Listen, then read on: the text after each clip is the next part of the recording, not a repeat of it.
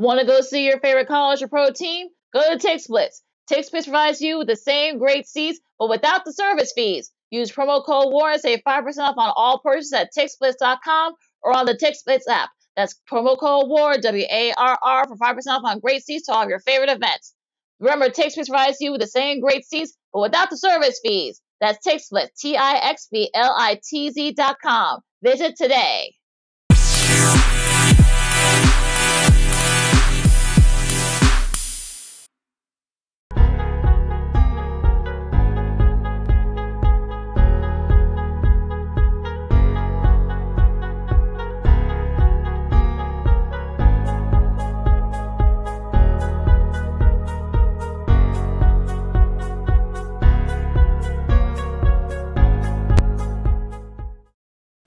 Welcome to another Monday edition, the President's Day edition of Second City Sports. We're live and in living color right here on Sports Zone Chicago, along with Miss Lakina McGee, which is she. I am Sidney Brown. Hey, that's me. You can follow yours truly on the Twitter and the IG at SidKid80. Once again, at SidKid80. That's SIDKID80. That's SIDKID80. You follow me at Keenan McGee on the Twitter and at Keenan_McGee on the IG.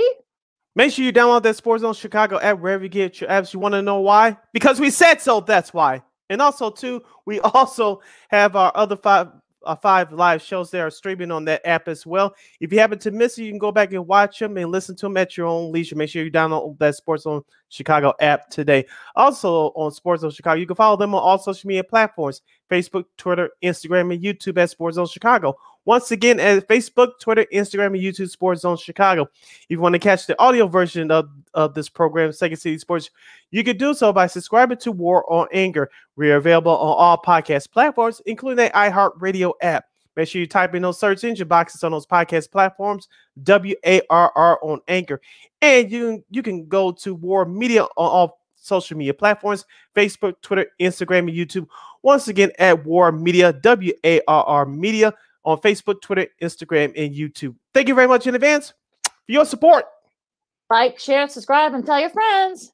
We don't unapologetically fun, and we have very definite opinions. If you have a question or comment for us during our 2-hour extravaganza, you can do so by going to Sports Zone Chicago's Facebook page or Sports Zone Chicago's Sports Zone Chicago on YouTube. Typing your questions or comments in the comment section. Lakina will get them up on the screen for you. But if you decide to troll and or do something stupid, Lakina will give you the Cole Anthony boot, Timberland boot. Well, I don't like Timberlands. So I'm not a big fan of it. So I'll do it with my old fashioned Nikes, just Nike sneaks. So just I'll kick you guys out. I'll give you the boot. Bye bye. I love when I say that.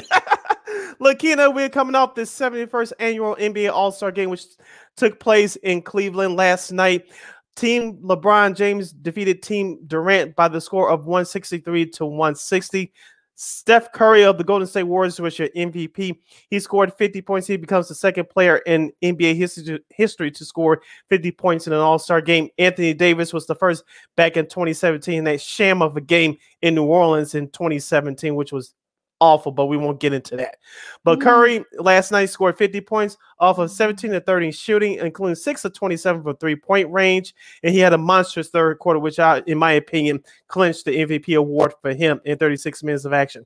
The Greek freak Giannis Antetokounmpo, who won last year's MVP in another sham of an All-Star game in Atlanta, he scored 30 points off of 15 of 21 shooting. LeBron James, the kid from Akron, in 36 minutes of action. I'm surprised he played that many minutes in this All-Star game, given his knee injury right now. But he scored 24 points off of 11 of 24 shooting. Nikola Jokic had 10 points. DeMar DeRozan, yes, the starter for Team LeBron from the Chicago Bulls, in 27 minutes of action, he had 10 points. Jimmy Butler, a former Chicago Bull, now with the Heat, he had 2 points in 9 minutes of action. Jared Allen, my guy from Cleveland, he had 10 points in 24 minutes to go along with his 9 rebounds. Chris Paul, which we'll talk about in a minute, in 2 minutes of action, he did not score a point. Luka Doncic had 8 points. Darius Garland, another Cleveland Cavalier All-Star, in 24 minutes of action, he had 13 points. Fred VanVleet, I don't want to say hometown favorite from Chicago, but he's from Rockville, Illinois, down next door to Chicago, rather. He has 6 points in 9 minutes of action. On the flip side for Team Durant, Jason Tatum from the Boston Celtics had 8 points. Joel Embiid had 36 points in 31 minutes of action. Trae Young for the Atlanta Hawks had 13 points, including 3 and 9 shooting from downtown. John Morant had a couple of 360 dunks, had 6 points in total. And off the bench for Team Durant, Devin Booker in 30 minutes of action had 20 points. LaMelo Ball from the Charlotte Hornets had 18 points. Dejounte Murray, who was the last minute replacement from the San Antonio Spurs, had 17 points. Lakina, what did you think about the last night's All-Star game, and which telecast did you consume the most? The traditional one on TNT or TBS? I switched back and forth from the traditional into the Manning cast style one that they did with the Inside the NBA crew, EJ and Charles and Kenny and Shaq, and of course they had Draymond there. He was couldn't play, but they had him on the sort of like gave us a view from the sidelines there, and look, I mean, I think they also can kind of save the weekend. I feel like, because that the All-Star, we'll get into the whole thing, but the skills competition was just blah, and I don't know who thought changing it up was a good idea. Hey, let's get your 3 top players from Cleveland, and then you have your 3 top rookies, and then let's get Giannis and his brothers. Okay, and then they kind of changed the way they changed sort of like the format a little bit, so it went longer than it should have. And then they had the 3-point, I think, was the best. It's easy the best one among the All-Star Saturday night festivity. Of course, Karl-Anthony Towns ended up winning that.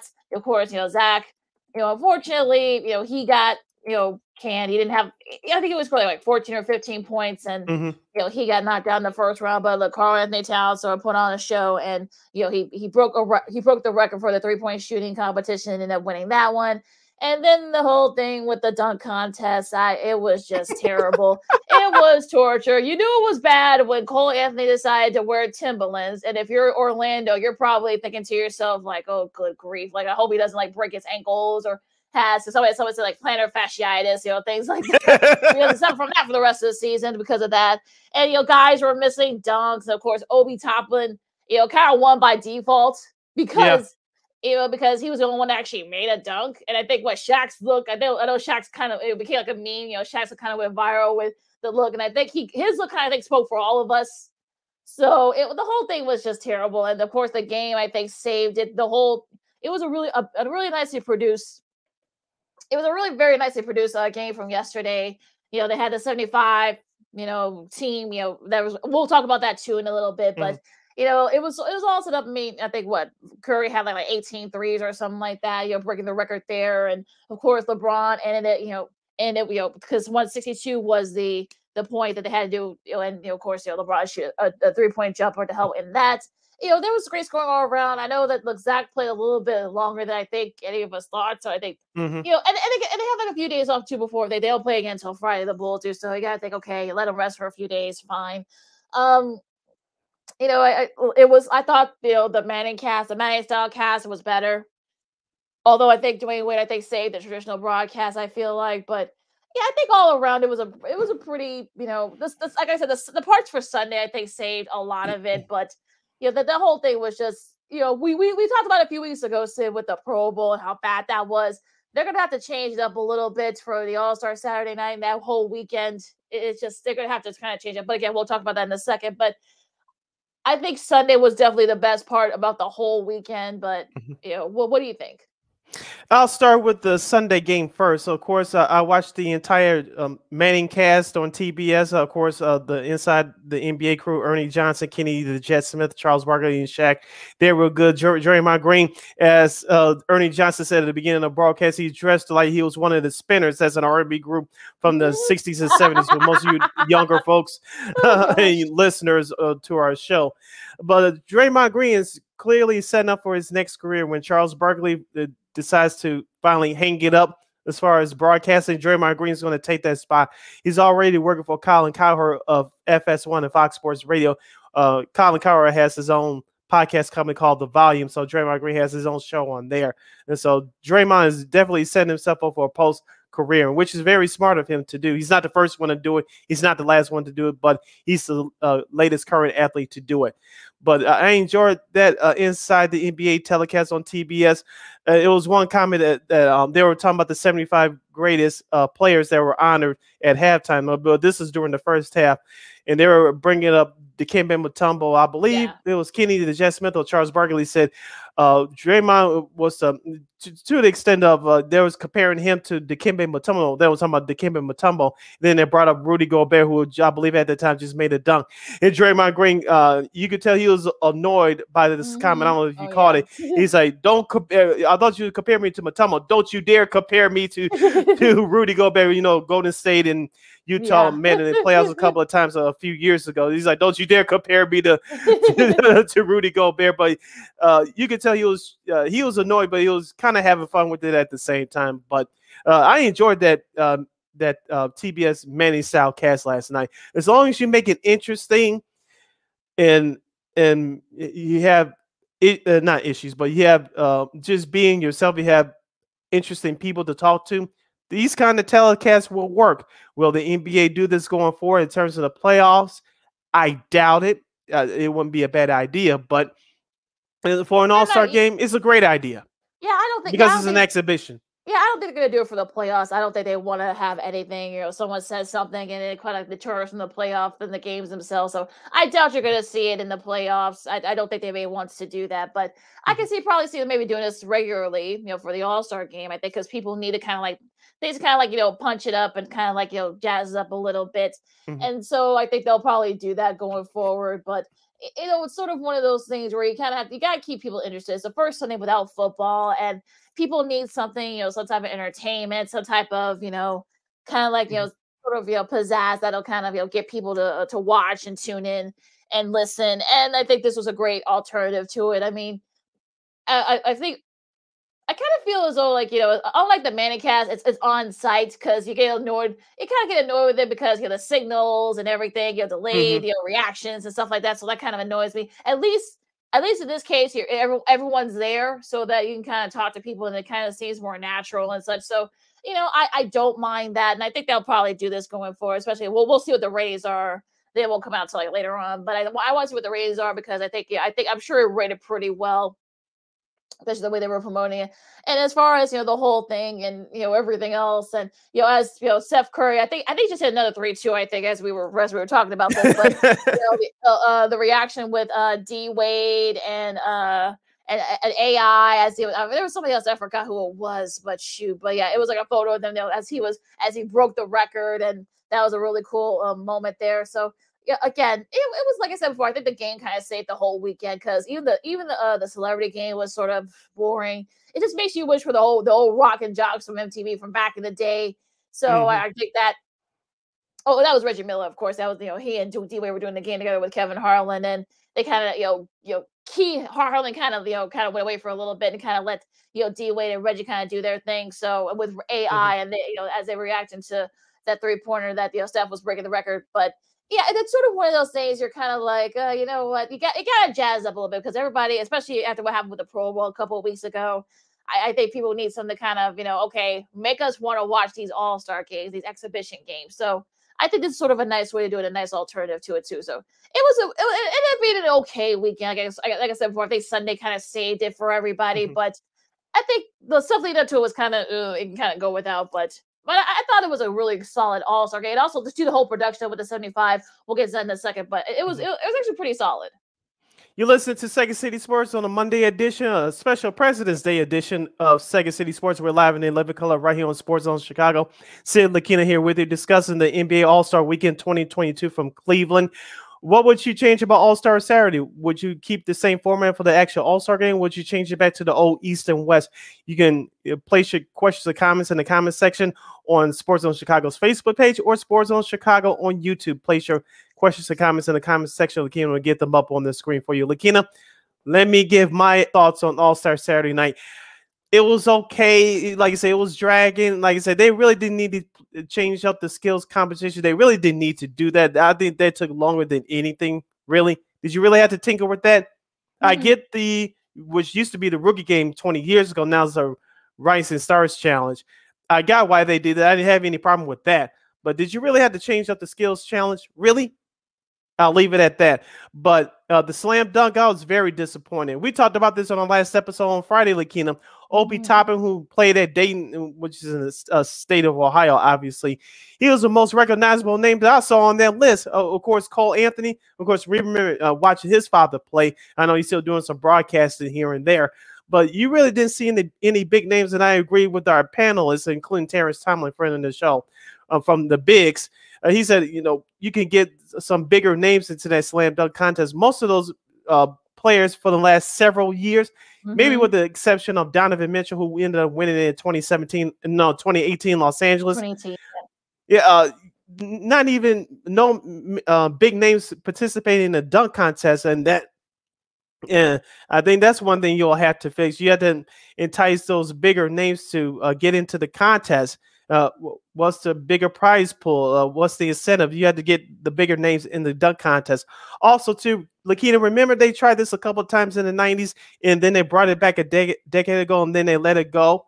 I'm talking about when, of course, Nate Robinson back in 2006, he took about 20 chances to make one dunk. Yep. And remember, the next couple of years, they added the clock. Yep. And remember, they did this a couple of times back in the 90s. They need to add the clock back because you notice it made those players attempt their dunks with urgency, and it made them use their creativity and not screw around. They should bring the clock back. They had 2 minutes to make 3 dunks. Yeah, well, I think the clock thing was kind of annoying. I would just say if you're gonna do the clock thing, let's just put a minimum on it. Maybe like have five attempts minimum. If you're not if they don't, make it after the 5th attempt, then either it doesn't count or you have to, do something.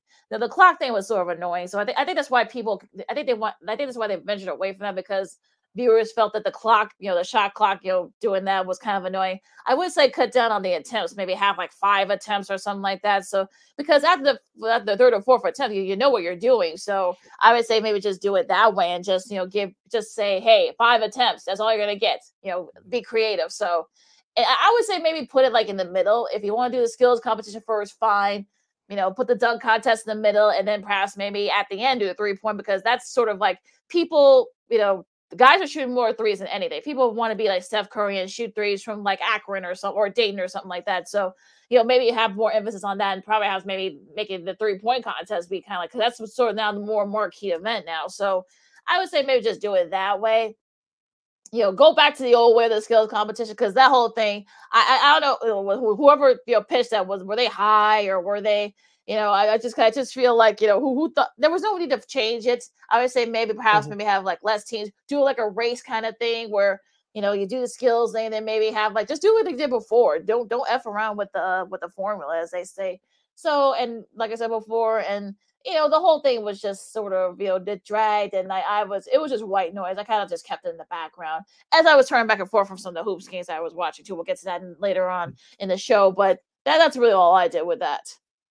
Yeah, I do agree with you. Obviously, with the skills competition, it should change it back to when they had individual players doing it and competing. They had like 4 or 5 players competing against each other, and they should keep it in that way. Now, I had to disagree with you on the dunk contest. There's still the marquee event on All-Star Saturday, but you got to get the bigger names in there. And they got to start making their dunks. And the anger goes towards Cole Anthony and Jalen Green. I thought both those guys had great dunks, but they just kept missing and missing. And I guarantee you, if you had a clock on them, they would have more urgency to make their dunks instead of taking that sweet ass time, taking things for granted. I get there's an entertainment aspect to it as well, but you got to go out there and make your dunks. You could do all this showboating stuff later. Just make the dunks. That's all. Stop lollygagging around. Well, that's why I would say, like, do the attempts thing, have like, give them 5 attempts to do it. And if not, it doesn't count. So, that way they'll give them more urgency to do it if we get to the 3rd or 4th attempt. So I don't know. But yeah, if you want to put the clock on there by like the latter 2, if you get to the 3rd or 4th, they can put a clock on there. But I think right now, I think you're kind of just, rushing, and the quality isn't there. And look, I would say maybe, okay, if you want to get the big names to, to do the dunk contest, add some incentives, have like a $50,000 in the pot, or do like they did when And One was at the height of its popularity. Do maybe put like some money in center court, and then look, you win this money if you make, do it like horse, maybe, some guy makes a dunk, and then, the other guys, whoever, 3 or 4 of the guys that are, part of the contest, have them match it and do it kind of like that way to kind of sort of jazz up a bit. That's not a bad idea. The difficult, the creativity of the dunk. I know some people say the creativity is gone. I'm 50-50 on that. If the dunk is creative, you put more money in the pot for the winner. You could do something like that. I agree with that. Grow. Have it grow and grow, and if maybe put like 5,000 or 1,000, however, and whoever wins it, they can give it that to their their favorite charity or whatever. Just get some incentive. Maybe you'll get some of the big names to come. So because I think I feel like LeBron should have done it at least once. I think Steph, I know he's not a dunker, but I think he probably should have done it at least once. So when I just feel kind of like, okay, let's try to jazz this up a little bit, make it a marquee event. And look, it's going to be in Utah next year, so good luck with that. I like the music of it. You had Earth, Wind, and Fire.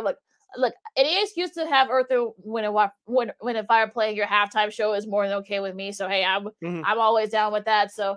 R.I.P. Maurice White. yes, one of the founding members of that group. But Vernell's still around, so I love him. He's he was jamming all along last night. But it's definitely, of course, you had Mary J too. I guess Mary J Black's gonna be vying for do all the halftime shows this year for all. Well, she broke now, so yeah. We might that's a whole nother issue, but you had to Google that, folks. But yeah, I'm sure it's gonna be playing the Final Four in about a month. So. I'm just saying. I love you, Mary J, but I don't blame you. But it's sort of like before. I know we're up against it, but because we had to get to the NBA 75 thing they had last night during the halftime. But yeah, I think he's got to jazz up a little bit. Have people, give folks an incentive for his top stars to play. Do like a rock and jock type of thing, or the whole Family Feud sort of thing with Steph and Aisha and who was the rapper? I forgot who the rapper was, and his wife. Shoot, I forgot. I would say do like a Family Feud kind of thing, where have like the rookies and the veterans, they play each other, have somebody host it, and just do it that way if you want to kind of jazz up a little bit, and that might actually get people interested. We'll have more on our review of All-Star Weekend on the other side. And plus, we'll get into the 75th anniversary halftime ceremony. And we'll get into our look at the preview of the second half of the season for your Chicago Bulls. This is the Monday edition, the President's Day edition of Second City Sports. We're live and in living color. I'm Sid. That's Lakina. You're listening to Sports Zone Chicago. AutomotiveMap.com presents the Sports Flash, powered by the Score app on 1330 and 95.9 Sports Zone Chicago. Men's basketball this weekend, 12th ranked Illinois won at number 19 Michigan State 79-74. Jacob Grandison with 24 points, 5 rebounds, and 5 assists. The Illini now 19-7 on the year and 12-4 in the Big Ten. Northwestern lost at Minnesota 77-60. Pete Nance with 18 points in the loss as the Wildcats dropped to 5-11 in the Big Ten, 12-13 overall. The Blackhawks fell to the Florida Panthers yesterday 5-2, the third straight loss for the Chicago Blackhawks. Chicago is back home on Thursday when they play host to the New Jersey Devils. Bulls are back home Thursday to host Atlanta. Download the Score app today. Lightning fast sports alerts so you never miss a thing. I'm John Thayer on 1330 and 95.9 Sports Zone Chicago. For your consideration, the most exciting debut of the season, unlike anything you've ever seen. It's the new Staples Connect store. Critics call it jaw-dropping. Victoria Adams of Retail Review says, I laughed, I cried, I redesigned my logo and bought an Xbox. Staples Connect has it all. New small business services, innovative tools to work and learn from anywhere. It will change the way you think about Staples. Staples Connect, now open at 5665 West Wilshire, 1 block east of the La Brea Tar Pits. Learn more at staplesconnect.com/LA. Dell Technologies President's Day business sale has arrived. For a limited time, save up to 45% on all our latest gear to work from anywhere with fast free shipping. Dell Technologies recommends Windows 11 Pro for business, so now's the time for incredible savings on PCs, along with servers, monitors, and docks, all with free shipping and quick installation and setup through Dell Installation Services. Get started by shopping online or contacting your Dell Technologies advisor today at 877-ASK-DELL. Again, the number to call is 877-ASK-DELL.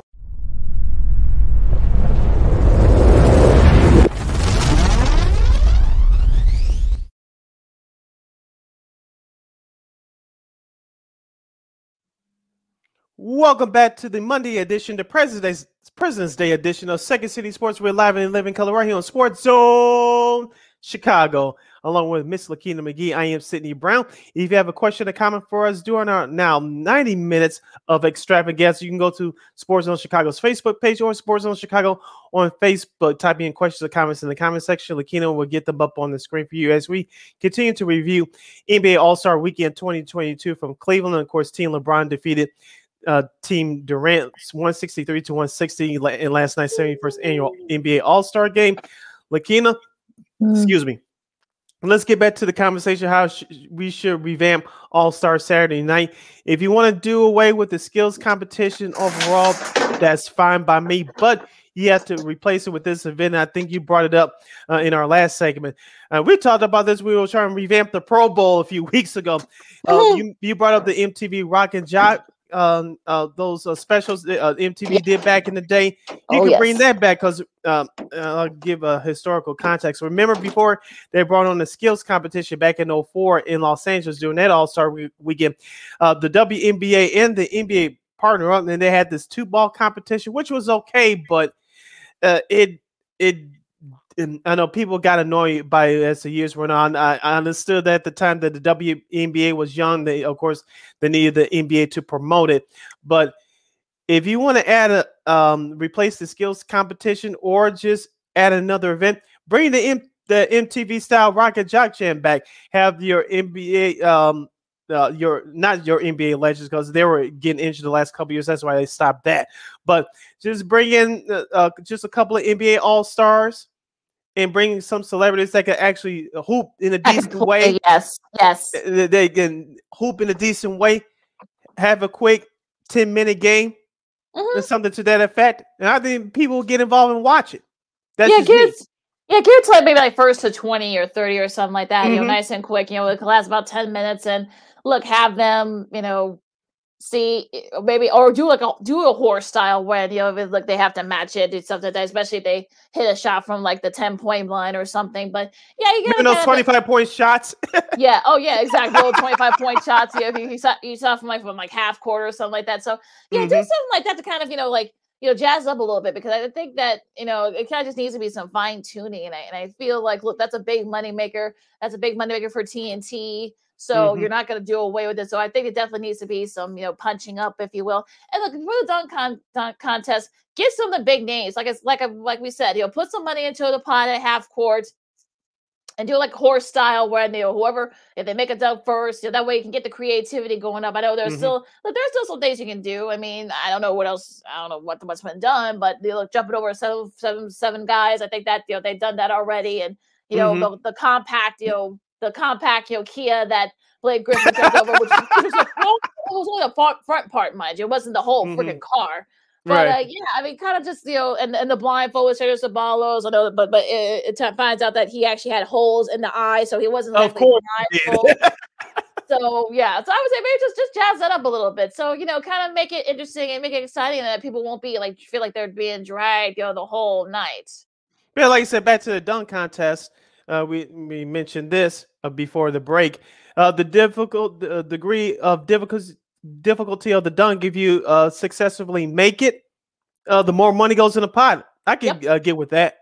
Yeah, also point to they score 50, that's more money you put into the pot. So yeah, so as some incentives, you know, just make it interesting and exciting, because I think, you know, last Saturdays, I think, you know, All-Star Saturday night, I think it showed you that, you know what, no, you need to make it a little bit interesting for people to stay and watch.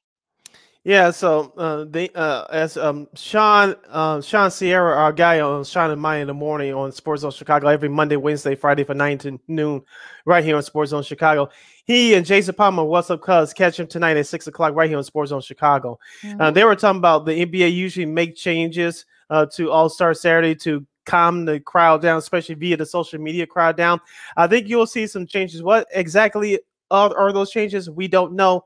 But they brought up the NHL, which we did as well. They had the divisions battle off against each other, and then whoever wins those first two games in those first two periods, they battle off in the third period, in which they play actual hockey. I'm using air quotes for those listening back on the podcast version. Of course, the Pro Bowl is a joke. Baseball, I'm not saying it's perfect, but you leave it as it is. I like the home run derby contest better than the than the actual game. Of course, they changed the home run derby a few years ago, and it's worked out very well. So if you're a baseball fan, you're not complaining on that front. But the NBA just makes some slight changes. I know people say you shouldn't have to change just for the sake of changing. You have to change with the time somewhat. But it's just going to be interesting what they do next year, as you mentioned, as the All-Star Week goes to Salt Lake City, Utah. Should be interesting there. So you listen to Second City Sports on Sports Zone Chicago, along with Cindy Brown, which is he. I'm Lakina McGee. That's me.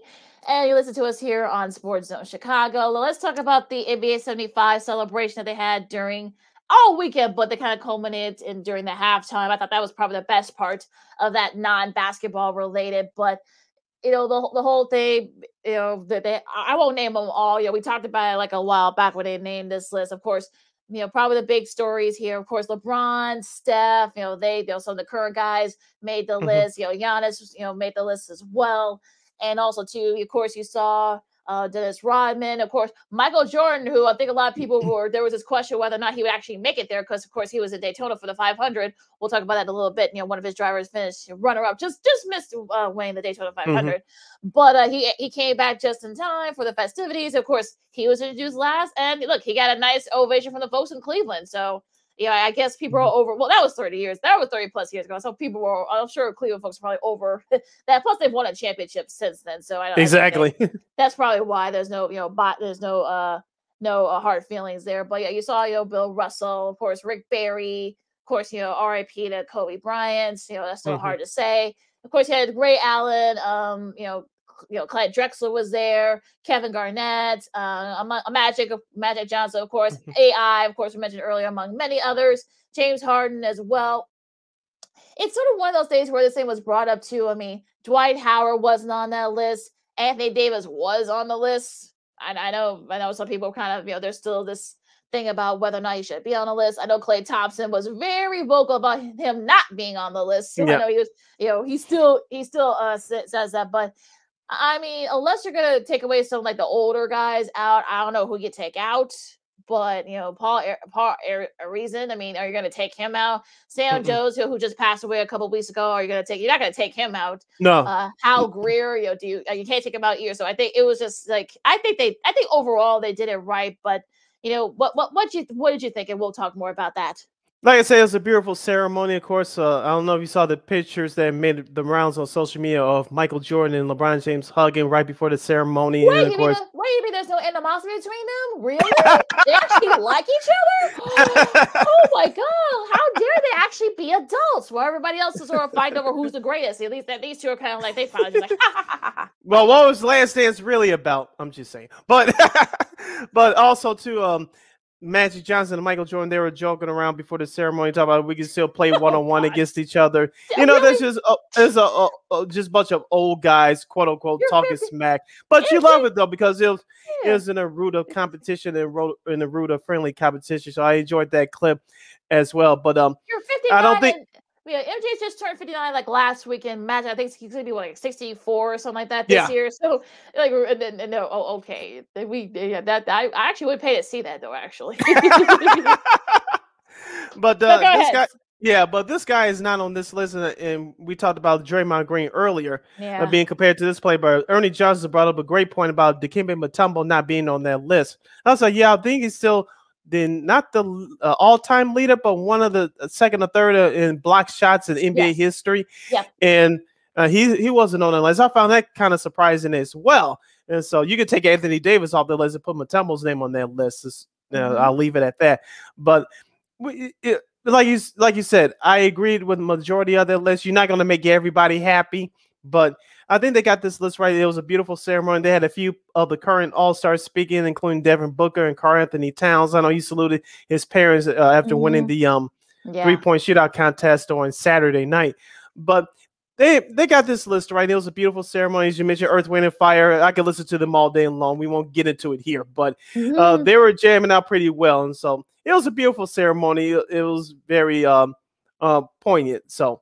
It was, and I feel like okay, it was sort of weird. I think some of the guys that weren't there, they had them. I guess they had them like behind, like I don't know if they were in the studio or whatever, or they had like a green screen with like a gray, like Yeah, I saw hey, Dave Towns up there waving a thumbs up. Yay! they're like like waving, like it was Yeah. kind of it was. I don't know who they were waving to. It was kind. I'm sure this was pre-taped, but Yeah. like, I'm sure. Yeah, I get. Tim Duncan doesn't really like to. He's not a big proponent of being in public. A lot he's kind of kept a low profile, so I can see why he didn't go. But I know some other guys. I know that somebody joked that look. I mean, these guys have been walking around. Some of them have like bad hips, bad knees, and bad feet. And such. So like, can we get back to the game? So I think there were some people that were kind of making play for that. But yeah, I mean, Vanessa Bryant was there, of course, in honor of Kobe. So that was nice to see that she made the ceremony. You saw Isaiah, of course, Isaiah Thomas, Bill Walton, D Wade, and Jerry West and such. I mean, it's James Worthy. I mean, it was some of it was kind of weird. Larry Bird, I think, was probably like, you know what, I don't need to be. I'll do the whole weird waving thing, but I'm not going to be a part of it. So probably just like, I'm good. So like, it was other than that weird thing. I mean, some guys they just show like okay, let's do a snapshot or something. Of course, but it was fine. I mean, I know some people were making fun of that part of it, but it is what it is. Yeah, like I said, I didn't have a problem with the ceremony at all. I know Spike Lee did the whole introduction thing. He actually got some applause. I know it was in Cleveland. He got some applause, but the whole thing was put together beautifully by the NBA, and I didn't have any complaints about it at all. Yeah, and also too, I guess Steph was booed. If you guys remember Steph during the game early on, even in the intros, he was booed. They booed him mercilessly. But when he started hitting all those threes, I guess they couldn't help but cheer. So they didn't have a choice. So especially during the ceremony, the halftime ceremony for the NBA 75. So I think it was a nice ceremony. Whoever put that together, they should definitely should get a raise. And it was very nicely done. You're listening to Second City Sports, the Monday edition, the President's Day edition, live in 11 color right here on Sports Zone Chicago. I'm Sid. That's Lakina. As we are reviewing the NBA All-Star Weekend, if you have a question or comment, what did you think about the NBA All-Star Weekend 2022 from Cleveland? Go to facebook.com/Sports Zone Chicago or go to Sports Zone Chicago on YouTube and place your questions and comments in the comment section there, and Lakina will get them up on the screen for you. Lakina, let's turn the page to the second half of the season. But before we get to the Bulls, I mentioned Chris Paul at the top of the show. It was some breaking news that was first reported by TNT last night. Chris Paul, who played only 2 minutes in the All-Star game, it was revealed that he's going to miss 6 to 8 weeks with a thumb injury. Lakina, we talked about this on our show on Friday. The Phoenix, no one expected them to make it to the finals last year. They did. They lost the title to the Milwaukee Bucks after leading that best-of-7 series 2-0. This year, they are back better than ever. Devin Booker, who was an all-star again. They added JaVale McGee, which a type of play like him they didn't have last year. Also, too, they're battling with the Golden State Warriors for that top spot in the West. Hopefully, both these teams will meet in the Western Conference Finals. That remains to be seen. Now, with this Chris Paul injury going into the fray, Lakina, what's your outlook for Phoenix? Do you think that Chris Paul will come back sooner than 8 weeks? That puts him at the end of the regular season? Yeah, it's gonna be interesting to see. Of course, you can tell the way he didn't want to raise his right hand because I guess he had that index finger. He has a kind of like a fusion fracture or something like that on his index finger. So that's unfortunately that's been bothering him, and I think we'll see what happens there. I think hopefully now the emphasis will be on Devin Booker, but I think you got Ayton, you got Mikal Bridges, Crowder's been really solid. Guys are just gonna have to step up. I mean. Campaign. You're going to see more campaign, folks. I mean, get ready for more of that. And Elfrid Payton as well. Also, too, you might see Devin Booker shoot more. So I think that's probably what you're going to see. And they have a pretty brutal schedule these last 23 games. And this is going to be kind of like when they got OKC on Thursday and New Orleans. They have that Sunday game, afternoon game against Utah. That's going to be on ABC, and they got another Sunday game after that against Milwaukee. You've got the Lakers, on Sunday night game on ESPN. Of course, they play the Bulls also too during that time as well. So they play both LA teams multiple times, and Utah multiple times. So and Miami as well. So they got a pretty brutal schedule. Now, if you can keep yourselves at 500. if you're the Suns, maybe you can maybe stay in a top seed in the West, and perhaps maybe hold down the fort until Chris Paul comes back, whether it's right at the end of the regular season or right at the beginning of the playoffs after the play-in stuff. So it's all kind of like all big question mark at this point. But yeah, this is gonna be a big test for the Suns, absolutely. Yeah, I was watching that interview with Devin Booker last night following the All-Star game. He said that everybody has to give in a little bit more, and he talked about that he challenged himself to be more of a vocal leader. I think they'll fall off a little bit, but how far that remains to be seen. I don't think they're going to fall right out of the top of 6 spots to play in the play-in game unless everybody starts getting injured. But I think Phoenix will still be fine. Like you said, just play around 500. You should be okay. The first couple of games you mentioned coming out of the All-Star break, those should be 2 easy wins. Now, after that remains to be seen. But I think Phoenix will be okay. I don't think they should fall no lower than 3rd, maybe 4th. But they're going to take a hit, but I don't think it's going to be as dramatic as people think it will be. Yeah, I think that's going to be the thing where, like I said, I don't think they might still stay at the top. Who knows? I mean, look, I said, we don't know what Golden State's going to be because they there might be some times where they have their own shooting issues. So Steph looked good during the All-Star break. We've seen times when he has an off shooting night. So we'll see if there's going to be more of those. So we just don't know at this point. And look, who knows? CP3 might come back sooner. Again, we don't know, but that's going to be interesting to see. Now, going back home here for the Bulls, they've got a pretty tough schedule too. They have Atlanta twice, including on Thursday. Then they have Miami on next Monday. They have Milwaukee next Friday night. That's an ESPN game. They play Utah and they play they play Phoenix, of course. They play Toronto a couple more times. So they've got a pretty tough schedule themselves, the Bulls do. So I think if you're still right there. And look, yes, some of the Eastern Conference teams have made trades and such. We'll see how everybody else looks. We'll get to them in a second. But I just think that I don't think they're going to fall too far. I think they're still going to be right there, like the 1 to 3 range. I feel like maybe 4 at the furthest, but I don't think they're going to hold into a big free fall. If you can stay right at 500 in these last 23 games, I think you'll be okay. I think they're 12 or 13 wins away from winning 50 games this season. Yep. I think they'll do that. Not going to say with ease, but they should get to at least 50 wins with no problem. I told you, Lakina, my mark was between 48 and 50 wins for this Bulls team this season. So it looks like I'm going to win that bet. Not comfortably, but I think I'll get there. But as far as the rest of the team is concerned, I like to pick up a Tristan Thompson. Remember, we had our good friend on, Rob Shaver from NBC Sports of Chicago, about a month ago. And that was the name that he brought up. The first thing he brought up was Tristan Thompson. I gave the thumbs up, and look how that turned out. So I like this move of Tristan Thompson. He doesn't even start. He just come off the bench, give you 15 minutes. I don't need him to score. Just play defense, rebound, block a couple of shots here and there. Just patrol the paint. We've been begging for this all season, Lakina, and now that Mr. Thompson is on the team, let's see what he does. Hopefully, he doesn't get injured, and if he stays healthy, this is going to make a huge difference for this Bulls team. We just see what happens with that. Also, they play Philadelphia again. And so we get it. We get our buddy Mac Peck mentioned on Friday during our panel discussion. Yes, they do have. Look, they have a pretty brutal schedule themselves. But again, I think if you can stay within that 500 range, get to 51 or 52, stay within like that top 2 or 3 seed in the East. Again, we'll see what happens with Brooklyn. We'll see what happens with Philly. Their new players. Once we'll see in that game with Philly in a few weeks. Well, I'm sure that's when Harden will be making his first games debut in those first couple of games. So it'll be interesting to see what they do there. But like I said before, I think as long as they stay within maybe 12 to 15 game range, I think they'll be okay. And also, too, Lakina, I think it's safe to say, unless the Bulls have any more unfortunate injuries, as long as you don't stay, if you don't drop below 4, you're okay. As long as you stay between that 2 to 3 seed range, it's going to be tough. We assume that Kevin Durant's going to come back in the net. The Brooklyn Nets will take off.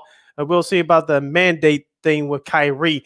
But outside of that, you know that Brooklyn's going to make a run when Durant comes back. Philadelphia looks like they're going to take off. Milwaukee, they're going to win enough games, but they don't care about the regular season that much. It's just getting their guys healthy for the playoffs. If you're the Bulls, let's just say you finish at number 4, you're going to have home court for the first round, but in that second round, you potentially may have to play Brooklyn or Philadelphia in that second round and starting on a road. You don't want to fall that far. No, but you don't. Finishing between 2 and 3 is realistic. If you finish number 4, you still get home court for the first round, but that second round and there afterwards is going to be more challenging within itself. Between 2 and 4, which I expect the Bulls to finish between now and the end of the regular season. Also, too, if everything goes according to plan, in about 3 weeks, you're going to get Alex Caruso back. Mm-hmm. You're going to get Lonzo Ball back, and that's going to make a huge difference with this team, in addition to the pickup of Tristan Thompson. We'll see if Miami's still up there. We'll be up there, the number 1 seed right now. Of course, tied with the Bulls. Of course, we'll see. Mm-hmm. The Sixers. We'll see once Harden comes. We'll see how he and Joel Embiid, get mesh well together. That's going to be the wild card. Brooklyn, who's all the way down to 8th, right now, they're in that play-in tournament. We'll see once KD comes back, once Ben Simmons gets going. We'll see how they kind of mesh together. That's going to be another thing. We'll see if Cleveland fall off. I still think they will fall off a little bit. I think they'll be back into that play-in. I think because no one thought that they would be right there, but I think they're not afraid of them anymore. So we'll see. Remember Dragic, Goran Dragic is now with the Nets, so we'll see how much of a difference he makes. Toronto, we'll see where they are. Boston, they're kind of like feast or famine. We don't know what you're gonna get. I know they won like 9 in a row, before they lost, before they break, but they're still gonna be around. Atlanta, can they make a move? Washington, they're kind of like, and they're still in that, that they're still right there behind Atlanta for that 10th spot, that last spot for the play-in. We'll see where they are, but also too, Beal's gone for the year, so that they might be it for them. Now, as far as the West goes, the Suns are 6.5 up, so I think with CP3 being out, you have a little bit of a cushion where you can kind of, okay, if you go into a little bit of a slump, okay, you'll still be right there in that 1 seed. So as long as you're still within 500, I think you can still keep that 1 seed. You may go down to a 2 if the Warriors kind of get their shooting together. Memphis, we'll see if Memphis can stay up there. Utah, I know Donovan Mitchell. I know he's now been sick. Nothing COVID related, but there's some other stuff that's going on too. They've also had some injury issues there. Dallas, we'll see Luka. We'll see how everything meshes with them. Denver, we'll see if Murray might be back sometime next month. Can he contribute? We'll see. Minnesota, they're right there, that 7th spot. Again, we'll see what happens. Both the LA teams, it's like I said, it's feast or famine with both of them. So we'll see where they both are. And Portland can, with Dave, Anthony Simmons is fairly, he's like, hey, I want to keep playing. So we'll see if they make a move, once Dame gets back. So still a lot to be decided in the NBA, and also to San Antonio and New Orleans. Can they? The Zion thing, we'll have to get to that. But yeah, we'll see. There's still a lot to figure out in both of the Eastern and Western Conference. Yeah, as I've been saying for the last couple of weeks, it's going to be interesting to see who makes a big jump if that happens in the middle of that Western Conference. You have Denver, Utah, and Dallas. Of course, Dallas has been turning it around over the last couple of weeks. Denver, will they take off once Jamal Murray comes back, if he comes back, and going to the bottom half of that play-in tournament bracket, Lakina? Which LA team makes it right now? The Clippers, will Paul George make a surprise return? We shall see. But the Lakers are the most disappointing team in between those two teams in LA. I don't see it. They may sneak into the play-in tournament, but I don't know if they're going to make the playoffs. But it's going to come down to LA. Both LA teams. One of them is going to get in. I don't think both of them would get in. And like I said, going back to the middle of that Western Conference bracket, Utah, hopefully Donovan Mitchell is okay. But we've been saying this looking for the last 3 or 4 years. Yeah, you have great regular seasons, but you just cannot put it together consistently in the playoffs. That's been the problem. Also, too, going back to the Clippers, there's some rumors that maybe Kawhi might come back too about the same time as PG will. So again, that's another situation too that's probably still being decided. So we'll see if and when one or both of them come back, will they make a move? As far as the Lakers, I don't know. At this point, who knows what the Lakers are going to be at this right now? They better hold the LeBron James doesn't mess up his knee again. Yeah, because he's Anthony Davis is out for the next 4 to 6 weeks. yeah, that's going to be another issue too. So yeah, still, like I said, there's still a lot of questions, and I think, look, the second half, once it starts on Thursday, it'll be fun, and I think, look, there's still a lot of things that could be decided as far as seeding and such. And like I said, there's only like a 4.5, games between the first and the sixth seed, so still a lot to unpack, and I think that's going to be the thing where we'll see what happens. But yeah, the second half, or well, the quote unquote the third half of the NBA season is sort of like, I know this is a technicality here, but you're like Lovie Smith, you break it down to quarters, huh? Yeah, exactly. Well, no, because they're way more than halfway. They've already played like 50-something games already, so it's about like 23, 24 games left. So yeah, we're kind of going to like that latter third part of the season now. So yeah, it's still a lot to be decided, but it should be fun. Hour number 1 in the books. Hour number 2 straight ahead. We'll review the best and worst from the weekend of college basketball. One person needs to learn this lesson perhaps the hard way. Keep your hands to yourself.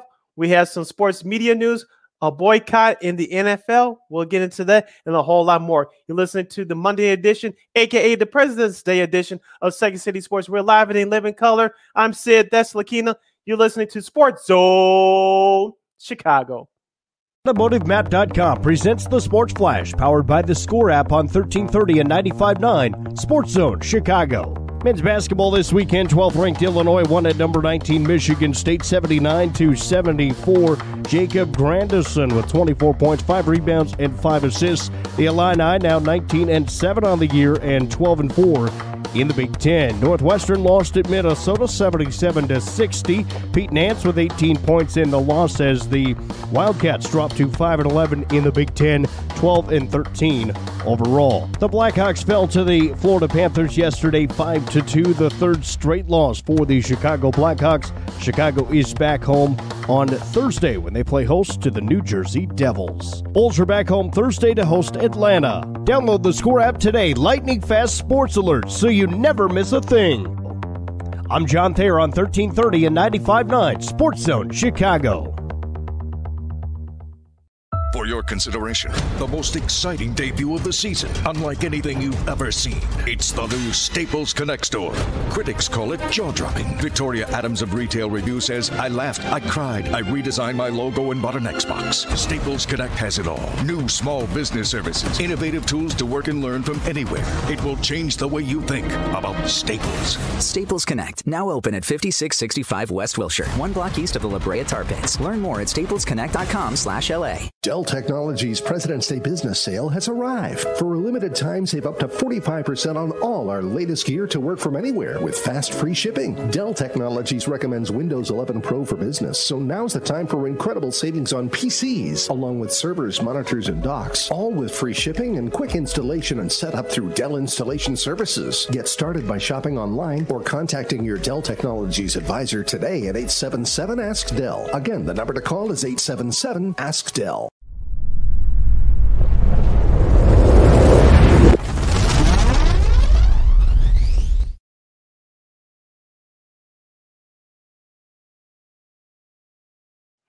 Welcome back to hour number 2 of Second City Sports on the Monday edition, a.k.a. the President's Day edition. We're live in living color right here on Sports Zone Chicago. I'm Sid the Kid, along with Miss Lakina McGee. You can follow yours truly on the Twitter and the IG at SidKid80. Once again, at SidKid80, that's SIDKIDA0, SIDKIDA0.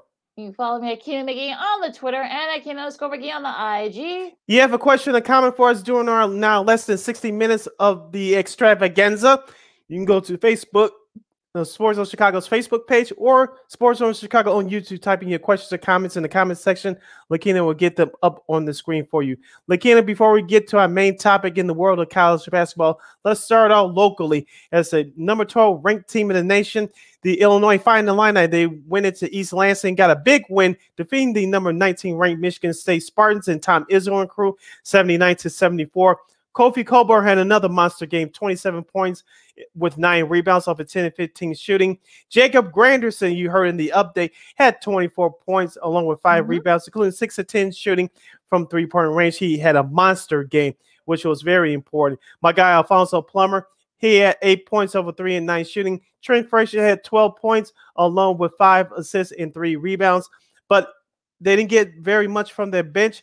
but Granderson had a big game. I think that was more important than Kofi Cockburn's performance, and they dominated Michigan State, especially in that first half with the offensive rebounds. And those two keys were the difference, in my opinion, the reason why Illinois got the win against Michigan State on the road on last Saturday. Yeah, force them on the outside. I think that's what kind of helped Illinois there. And look, Michigan State has now lost 4 in a row.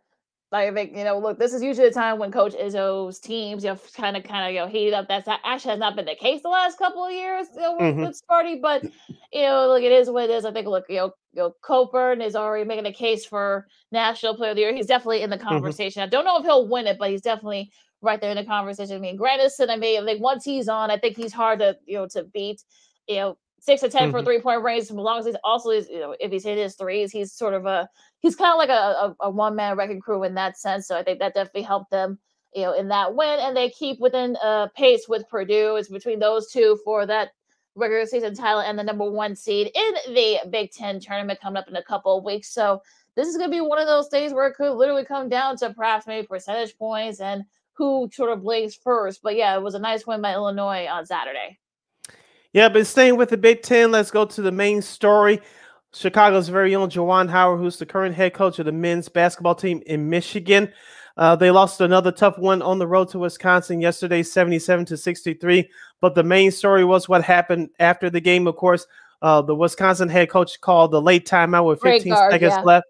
Of course, Juwan Howard took exception to it. Of course, when both teams were walking off the court, the refs already left the court.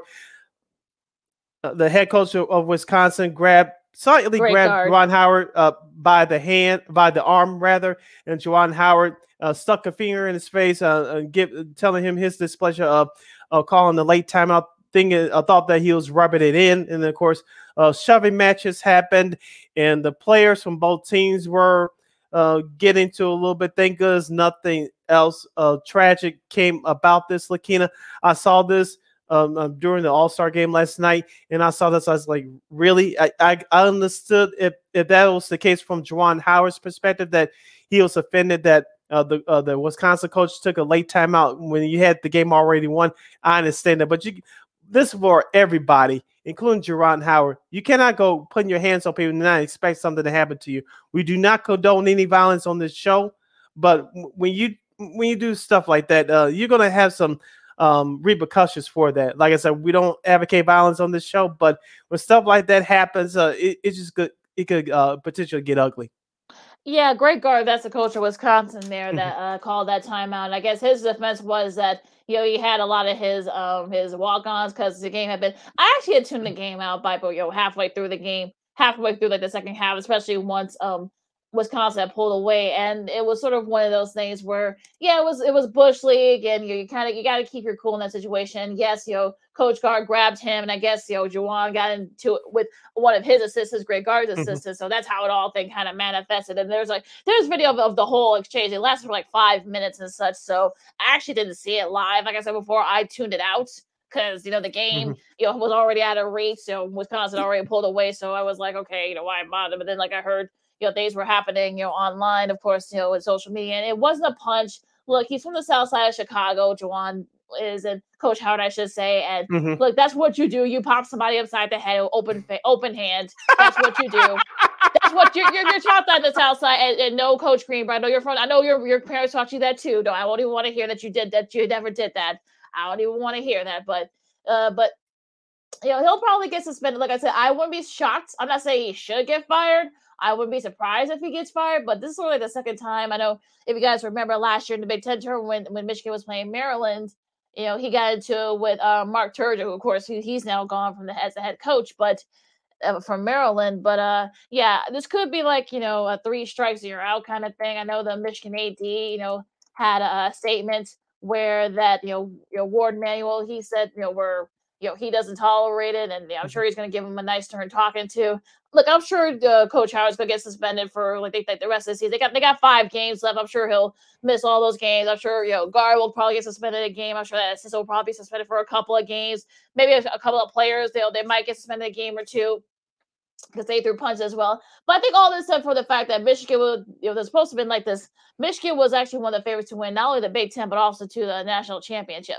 and they have not been playing well. So I think that all that frustration kind of manifested, and as you saw what happened yesterday. So I don't want to spend too much time on it because I think it's just sort of silly at this point. But it's one of those days where you kind of just have to keep your cool in those situations. I know some people, we have this whole thing about the handshake line is so passe and blah blah blah. I mean, the handshake line's fine, but I remember Ben Bruss brought this up. He was on Carmen Yurko on ESPN Chicago a little while ago, and he said that Bo Ryan was his coach, and he and Tom Crean, when he was coaching in Indiana, they didn't get along. They just said, bye. They just said, okay, bye. They didn't say anything. They didn't shake hands, nothing like that. So maybe that's probably something they should have done, but that should have been an option. But it is what it is. But yeah, I just think like there's a lot of I think one of the conditions could be that maybe they might have him go to anger management classes because he seems like he has some anger issues. But this isn't like back in the day with Bobby Knight and all the stuff he did. He wouldn't survive in this climate. So I don't. I don't think not even close. I don't. Not even, like I said, we're in society's different now. Like you say, social media is not going anywhere. Oh, Bobby Knight would have been done a long time ago. Yeah, he would have been over and done with him. So I'm not even gonna. Don't even bring his name up at this point. But yeah, I mean, it is what, like I said, there are all types of issues and frustrations going on at the basketball program right now. So we'll see what happens. But I think there's going to be multiple suspensions and fines and such. So yeah, this is the thing that I think. So I know some people were calling for his job. I don't think he's going to lose his job, but he should be suspended for the rest of the regular season. But if he happens to be suspended for the Big Ten tournament, so be it. The reason why you have to set this precedent is because, yes, they're not kids, but still young adults trying to prepare them for the game of life. If a light punishment happens to Juwan Howard, that's going to set a bad example. I know that some, not all, but some young people think they just because of entitlement, they think they can do whatever they want, and nothing or little should happen to them. And I think what's going to happen to Juwan Howard is that punishment is going to set the example for his team and everybody else who's playing college sports. So you think you could cause trouble and get away with it? It's just not going to happen. You still got to set a good example for young athletes in particular. Just because you do something, especially now we mentioned social media, you're not going to get away with it. So. And if he shows some contrition, if he's apologetic and says I'm sorry, then fine. I think he'll be better for it. But yeah, but I don't think I would be surprised if he gets fired, but I don't think he will. I know there are a lot of people that are calling for his job. But yeah, but I think in this situation, I think you just gotta keep it all into account, but we'll see. Yeah, I don't think he's going to get fired either, but I think he will be suspended for the rest of the regular season. He's a leader of men. He sets the example for his players and the assistant coaches on that staff as well. So if he acts like that, if he doesn't get punished or gets punished very lightly, that's going to send a bad message to the rest of the program. So, but I think he's going to get suspended for the rest of the regular season. Should he lose his job? No. But I bet you this, if that would have gotten a whole lot worse, like the Malice at the Palace many years ago, it would be no question that we were talking about him throwing in his pink slip. So, but getting back to the reality of the situation, I think he'll be suspended for the rest of the regular season. Like you said, there's only 5 games left, correct? Yeah, there's only 5 games left in the regular season, so you might get suspended for the rest of those, including when they got coming up against Rutgers on Wednesday. So we'll see if he coaches that. We probably won't, but we might get some discipline news there in that front. This is Second City Sports on Sports Zone Chicago, along with Sydney Brown. I'm Lakina McGee. Let's talk about something that's on the court now, Sid. A couple of upsets here. Florida got a much needed sort of resume building win against Auburn. Bruce Pearl, take that. 63-62. Florida had a nice, great defensive stop in that last possession by Auburn that kind of helped to hang on for that win. This actually their highest, the first time they've ever beaten somebody that high. I mean, this is their 14th consecutive home win against Auburn, and that's tied for the longest against any SEC opponent, and also to the highest ranked opponent they've beaten, in the regular season. Not counting those national championships that Joakim Noah and the rest of them, back in the mid 2000s, they don't get a lot of love, but that's a whole nother story. But that was a nice win for them. Kentucky continues to sort of be the story and maybe perhaps make a case for 1 seed, beating Alabama by 9. Kansas, pulled away from West Virginia. Arizona holds off Oregon. That was a nice, Arizona could probably be that number 1 overall seed, probably get Gonzaga run. Villanova beat Georgetown. Texas Tech, sweeps the regular season series against Texas. It was a lot closer than it was the first meeting, but they still won nonetheless. They hit their 3-pointers late. Arkansas beat Tennessee by 10. Iowa, who I thought they were in the tournament regardless, but I'm sure this definitely helps them with their resume. They beat Ohio State on the road. I was kind of shocked by that, but like you said, Iowa, they'll probably end up getting them. They'll probably get it depends on how they finish out the regular season, of course, in a Big Ten tournament, but they probably moved up a couple of spots after that win on Saturday. Murray State, stays undefeated in the Ohio Valley. They literally had to kind of like skin their teeth against Tennessee Martin. Also, Wyoming pulled away from Air Force by 8. UConn, they're kind of quietly, UConn they're sort of like right there for the Big East title. They beat Xavier. Baylor bounced back with a big win. Yes, they did. Got not much to win there against TCU.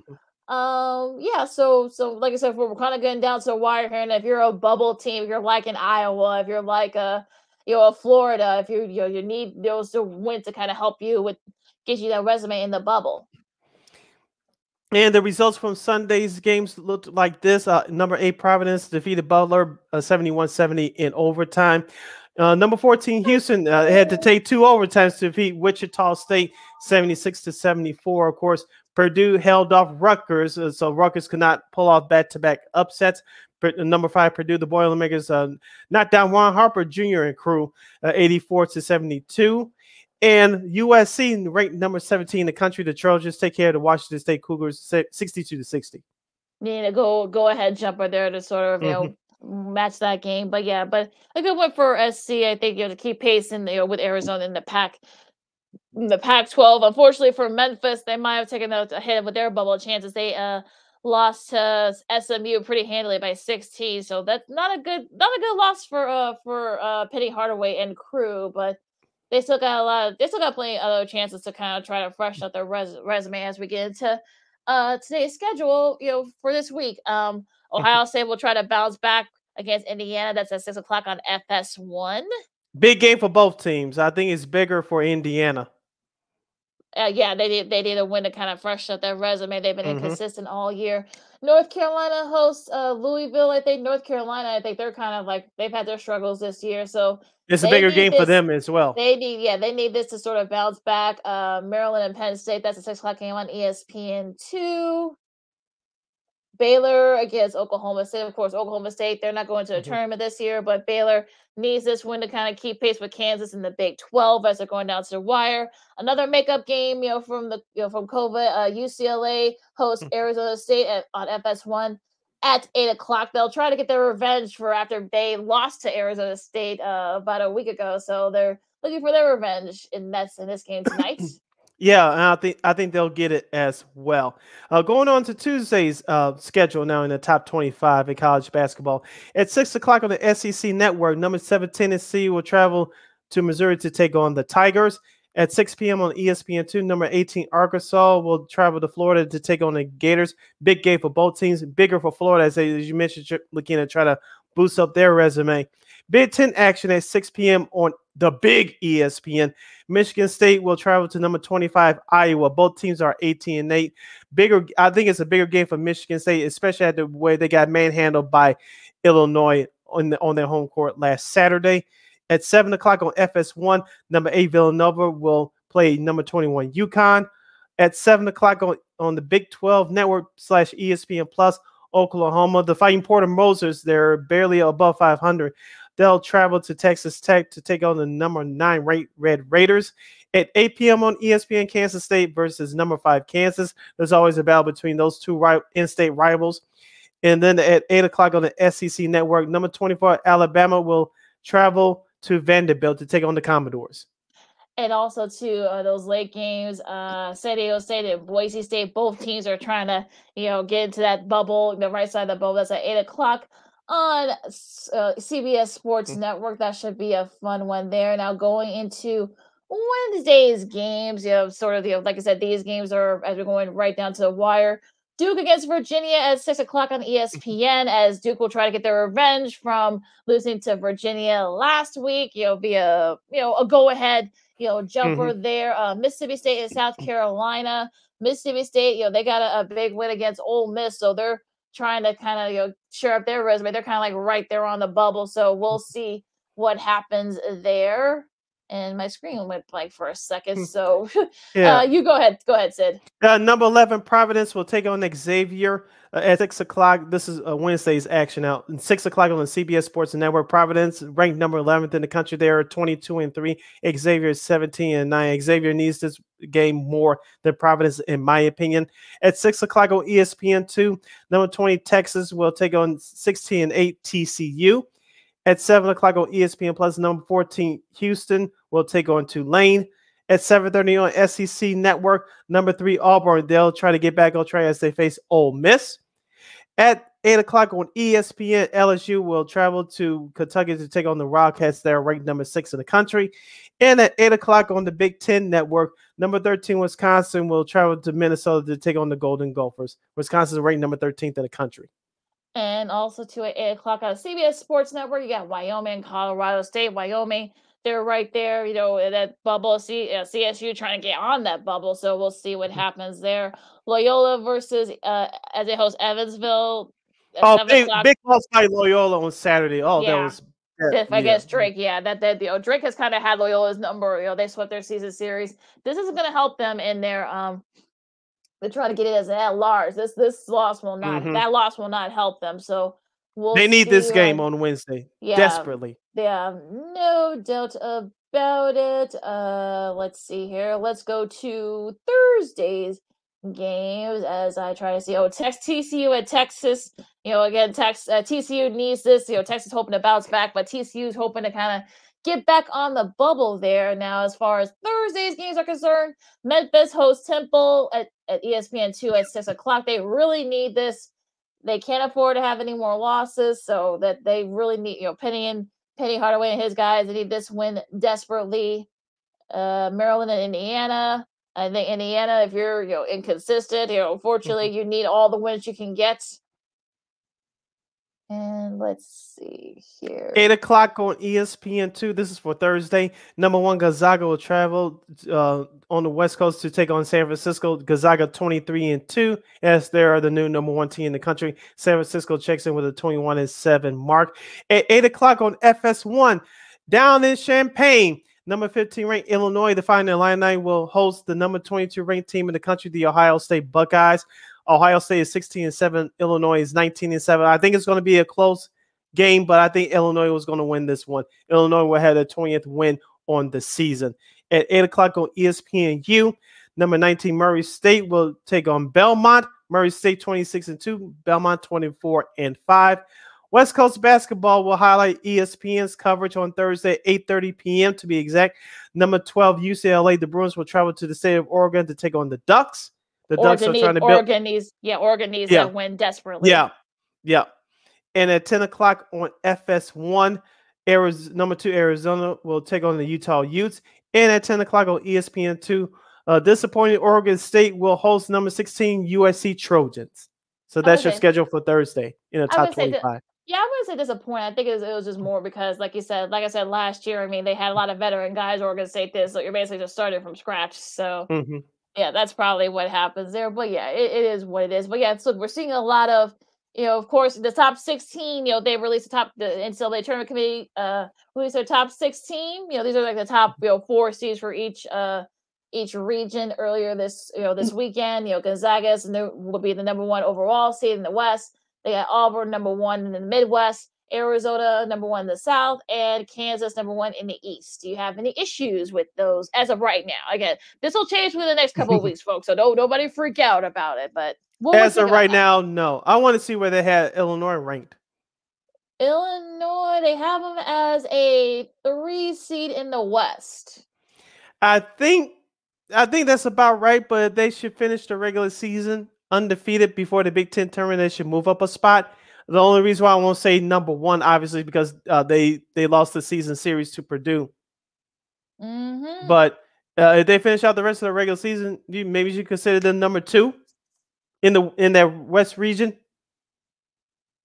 Because Well, yeah. they're going to have at least 23, 24 wins before the Big Ten tournament. I think it's all going to depend on the Big Ten tournament. Now, if both Illinois and Purdue meet for the final, I think one of Which the I think is older, going to happen. yeah, the older, unless something weird happens. Usually, weird things happen in the Big Ten tournament. But one of them could probably end up being the number 2 seed overall, number 2, or in that second tier in that 2 seed. So, maybe. I mean, right now they got Purdue at number 2 in the Midwest region. Kentucky number 2 in the East, Duke number 2 in the West, and Villanova number 3 in the East. That's about right. Texas Tech number 3 in the Midwest, Tennessee number 3 in the South, Wisconsin number 4 in the East, UCLA number 4 in the Midwest, Providence number 4 in the South, and Texas number 4 in the West. Now, again, this was like earlier on Saturday, so overall, Texas lost and Auburn lost and such, but a lot of this will change, though, no doubt. You're listening to Second City Sports on the Monday edition, aka the President's Day edition. We're live in living color right here on Sports Zone Chicago City. Lakina here with you, talking college basketball. Lakina, I'll ask you, always tease you that you love your West Coast football during football season. It seems to me that with the success of UCLA and to a lesser extent USC last season, of course, UCLA made it to the Final Four. I get the feeling that at least the powerhouses in a couple of those West Coast schools are coming back. Do you get that same feeling, the same resurgence, at least a couple of West Coast schools? Because remember, USC was a powerhouse back in the day. UCLA was, and a couple other West Coast schools as well.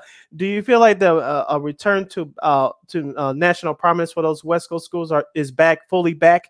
Yeah, I hope so. I mean, last couple of years, I mean, I think look, Arizona, I think they only got like 2 teams, last year. So I think this was definitely. Oh, well, no, not last year, but the year before, the year before the pandemic year. So yeah, the Pac-12 basketball's kind of been like sort of on a downturn, but now with UCLA doing very well and USC, doing well, Arizona's looking really good under a new coaching staff. I feel like, okay, yeah, we're starting to kind of finally start, maybe people are noticing that now. So I think having West Coast teams, of course, Gonzaga and St. Mary's and, all those, those bigger West Coast teams, but also like the top tier West Coast conference teams. Looks like the Mountain West might get 2 or 3 teams this year for the first time in like forever, it seems, in Wyoming and Boise State, maybe UNLV might perhaps could get in there too. They're on the bubble, I saw. So yeah, I think college hoops is better when it's everyone from coast to coast. It's not just the East Coast teams, particularly the Southern teams, the Midwest teams. I think it's always great when we see those West Coast conference teams. It forces people to watch games after 9:00, Central Time. So, I think that's always great to see. You got a lot of great players there. You got Johnny Juzang from UCLA and Drew Timme from Gonzaga, and multiple others. So it's great. It's always great to see. And like I said before, I think it's coast to coast. You got top recruits going to not just the Kentuckys and the Kansases and those type of schools, but they're going to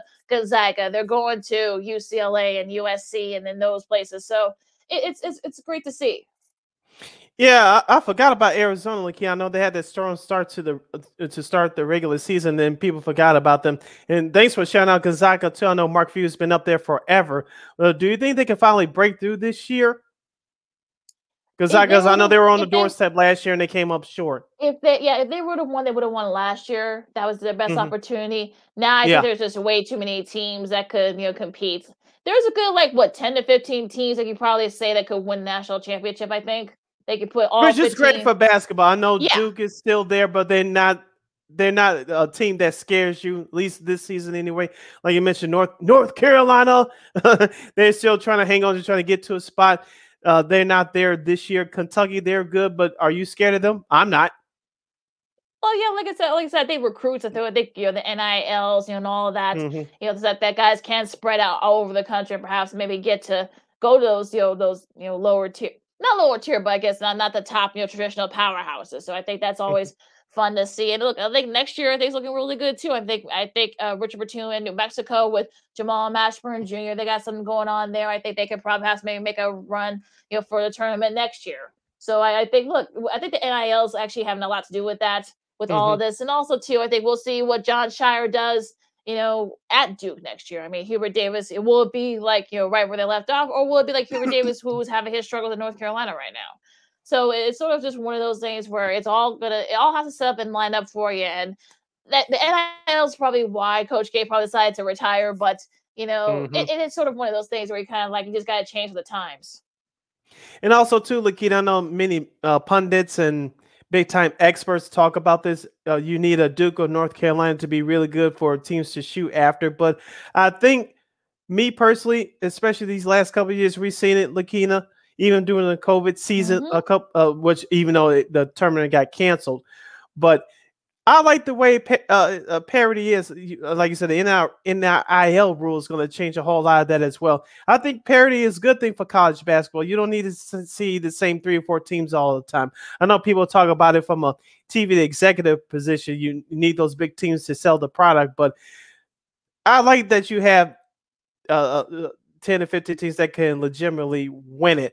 Now, does it help that none of those teams big power teams make the Final Four? No, it doesn't. But you like to see a true Cinderella story, and that's what March Madness is all about. It all sorts of stuff out in the end, though. I feel like I think you get like the 2 or 3 or maybe all 4 teams in the Final Four. Where okay, you know what I figured that this team would go to the Final Four earlier in the year. So yeah, it actually also it all works out. Look, Notre Dame is like right there behind Duke in the ACC. I don't think anybody knows that, but they're like 1 game back of Duke in the ACC. So I don't think anybody had that. But yeah, I mean, look, it's sort of one of those things where things are kind of spread out. I think, like I said, like we were saying, the NIL stuff. All those things sort of, have kind of changed the game. And kind of like guys are saying, what, and girls too, we got to give the ladies a shout as well. I mean, look, like I said, the Tennessee, I know they lost their leads on the women's side. They lost their lead in the score, but I think women's college basketball is better with Tennessee. They're right there. I know Paige Beckers from UConn, she should be coming back soon. I think they need her because they've been struggling a little bit without her. And, South Carolina and Dawn Staley, what she's done with that program. So, yeah, I think, look, it's great to see that we're seeing like non-traditional powers, get right there in hoops. So, and I think, like I said, I think it makes college basketball better. I think it makes the product better, I feel like. We had to towel off Lakina and take our 2-2 break. When we return, we'll wrap up today's show, including news about the NFL and possible more games on different days. And could we also see a possible boycott? We'll get into that and a whole lot more. You listen to the President's Day edition, the Monday edition of Second City Sports. I'm Sid. That's Lakina. You're listening to Sports Zone Chicago. AutomotiveMat.com presents the Sports Flash, powered by the Score app on 1330 and 95.9 Sports Zone Chicago. Men's basketball this weekend, 12th ranked Illinois won at number 19 Michigan State 79-74. Jacob Grandison with 24 points, 5 rebounds, and 5 assists. The Illini now 19-7 on the year and 12-4 in the Big Ten. Northwestern lost at Minnesota 77-60. Pete Nance with 18 points in the loss as the Wildcats dropped to 5-11 in the Big Ten, 12-13 overall. The Blackhawks fell to the Florida Panthers yesterday 5-2, the 3rd straight loss for the Chicago Blackhawks. Chicago is back home on Thursday when they play host to the New Jersey Devils. Bulls are back home Thursday to host Atlanta. Download the Score app today. Lightning fast sports alerts so you never miss a thing. I'm John Thayer on 1330 and 95.9 Sports Zone Chicago. For your consideration, the most exciting debut of the season, unlike anything you've ever seen. It's the new Staples Connect store. Critics call it jaw-dropping. Victoria Adams of Retail Review says, I laughed, I cried, I redesigned my logo and bought an Xbox. Staples Connect has it all. New small business services, innovative tools to work and learn from anywhere. It will change the way you think about Staples. Staples Connect, now open at 5665 West Wilshire, 1 block east of the La Brea Tar Pits. Learn more at staplesconnect.com/LA. Dell Technologies President's Day business sale has arrived. For a limited time, save up to 45% on all our latest gear to work from anywhere with fast free shipping. Dell Technologies recommends Windows 11 Pro for business, so now's the time for incredible savings on PCs, along with servers, monitors, and docks, all with free shipping and quick installation and setup through Dell Installation Services. Get started by shopping online or contacting your Dell Technologies advisor today at 877-ASK-DELL. Again, the number to call is 877-ASK-DELL.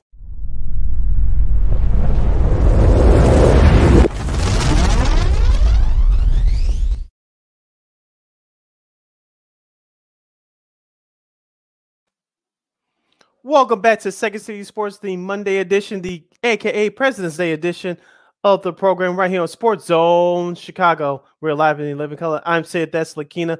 This is our last segment of the show. In our last segment for today, the Monday edition, Lakina, the NFL continues to make news, and what we heard this morning and last night is not too surprising. It comes to us courtesy of ESPN.com's Dan Graziano. A potential boycott with the NFL Combine coming up. Here's what we'll just read part of the article, what it says. With the NFL Scouting Combine set to begin next week in Indianapolis, a group of player agents is threatening to organize a boycott of key elements of the annual event if it's concerns about a COVID-19 quote-unquote bubble for prospects not addressed, sources told ESPN. The NFL sent a memo last week to draft prospects and their agents outlining rules for the Combine, including a bubble that will keep prospects from interacting with their personal trainers, doctors, nutritionists, and agents while in Indianapolis. A group of agents representing more than 150 of the 324 invited prospects has pushed back, saying it will hold its players out of Combine drills and interviews if the league does not relent those plans. Those players would, if the boycott is implemented, participate only in the medical evaluations at the Combine. They would do their Combine drills at their individual pro days instead of in Indianapolis. As of Sunday night, agents in the NFL were discussing the concerns in an attempt to avoid the announcement of the boycott, which the agents involved were tentatively planning for Monday, according to sources close to the situation. On Sunday, the NFLPA issued a memo to player agents in support of the idea of players skipping the Combine, an event they described as quote-unquote antiquated and whose existence the union has long opposed. Lakina, what's your thoughts about all this? I'm trying to figure out like what is sort of this fight about? Is it because that they don't want the NFL doesn't want coaches there? Is that why they want this the whole thing about a boycott, or is it just maybe they want to open it up a little bit to perhaps maybe coaches and family members, which I don't understand why would you want your family member at the Combine? But I'm trying to figure out like what exactly is it are they fighting about? I've heard about it, but I'm just sort of like what are we doing here? But yeah, I'm sure they'll figure it out. I don't think we're going to see a boycott now, especially if it's one like the top players, the top draft prospects. We don't know like these particular agencies and who they represent, but I'm sure they'll figure it out. I'm sure they're going to meet in the middle, and I think they're still gonna look they still may limit it, but they may say okay, you may bring like maybe one person, maybe one coach or trainer or whatever, and then maybe just go from there. But I don't think it's going to be a full-on boycott, but that's just me. I want to see Rich Eisen run the 40 like he does every year. We didn't get it last year or the year before, I don't think. I just want to see him run to the Combine. Rich Eisen of the Rich Eisen Show on Peacock, and of course, he is an NFL host on NFL Network, NFL Game Day. I just want to see Rich Eisen run the Combine. Oh gosh, that's so silly. But so I'm sure they'll figure it out. Like I think it's just sort of kind of silly that this is what they're. Do they even know what they're fighting about? Is it because that they want to limit how many people can come to the Combine, or something? So I'm still trying to figure out what all this is about. Like I'm kind of. What is this? But I don't know. But who knows? But like I said, they'll figure it out. I'm sure it won't be like a boycott. Because they need the buzz. The Combine does. The NFL needs the buzz, especially with the Combine. If you have some of your top draft prospects not there, that's not a good look. So I'm sure they'll figure it out. I'm sure they'll especially with a boycott. That's not happening. Yeah, and it's a whole lot of money made off this event. Of course, televising it almost 24/7 on NFL Network. So, like I said, they should come up with a resolution or so. So we'll keep you abreast of this situation right here on Second City Sports or Sports Zone Chicago. Lakina, the NFL continues to make more news. This comes to us from our good friends at Awful Announcing. With the NFL schedule being finalized ahead of its traditional spring release, networks are currently lobbying hard for various concessions and perks. That happens every year, of course, and John Orland had a column on the Sports Business Journal. Check it out. Google that. Detailing which perks and changes various networks and outlets are pushing for. There's plenty of interesting information out there, but the bottom line is that Amazon, which will take over the Thursday night coverage for next season, 1 year, they're taking over the year that Fox got out of that deal a year early because it was technically a 5-year deal. But Amazon will take over the Thursday night package for next season, and they are pushing for an exclusive Black Friday game. The online retail streaming entertainment network is already taking over Thursday night, as we just mentioned, including has an eye out to do Friday, Black Friday game. Lakina, I know NFL is number one in the United States, okay, followed by NBA at number 2. But Lakina, I know that we get 3 games on Thanksgiving Day. Do we really need a 4th? Really? Oh, that's why I don't think this is gonna happen. And plus, to have it on Amazon, there's only like a couple of 3 or 4 million people who have Amazon. My sister's one of those people. No, that's not happening. And look, there's already some people who are saying that maybe that they may do a Super Bowl at some point with Amazon. Did you see those ratings for last Sunday's Super Bowl, folks? That's not happening. So for that's not happening, at least not anytime soon. It's like under 12 million people watched the Super Bowl combined streaming and television. 100, like a little over 100, or just under 100 watching it on television. So that's not going to happen. They're not going to walk out on that. And so I'm sure the NFL probably just looked at them and said, what dude, you gotta get out of here with that. Amazon, look, we gave the Thursday Night Pack because none of the other networks want it. So, just be happy with that. And then look, I think it's just silly that they would actually, especially with Black Friday, that's, people are at home, from school and such. So it's just. And during their shopping. So yeah, and shopping, whether they have it online or on, or outside. So yeah, they're not going to do that. No. And look, there are already players that are not happy with, playing on Black Friday too. So no, they're not going to do that. I agree with you there. Let's go back home, Lakina. Let's get into that hockey. Of course, the Blackhawks are struggling. Let's do that hockey. Yep. The Blackhawks are struggling this season. Of course, the trading deadline has come up in a couple of weeks. I think Marc-Andre Fleury, the goalie for the Blackhawks, I think he'll be shipped off somewhere. But that's not the main story. The main story came out earlier today. Bobby Hull, the Hockey Hall of Fame legend, the Blackhawks legend from the 60s and the 70s, early 70s, he will not be a part of the Blackhawks organization any longer. The 83-year-old was told that he will no longer be used as an ambassador. Of course, he was part of that renaissance in terms of the marketing aspect of it with him, the late Stan McKenna, and now the late Tony Esposito and Dennis Savard. They were part of the push a decade ago to get the Blackhawks back on the minds of hockey fans in Chicago and across the country. Of course, that team started winning, of course, which led to 3 Stanley Cups. Of course, the stories are now coming out that Bobby Hull was notified back in November that his services will no longer be needed. Of course, now with the whole Kyle Beach situation, and of course what Rocky Wirtz did at the press conference right before the All-Star break, Lakina, this franchise cannot do any more damage, or can they, to get out of their own way?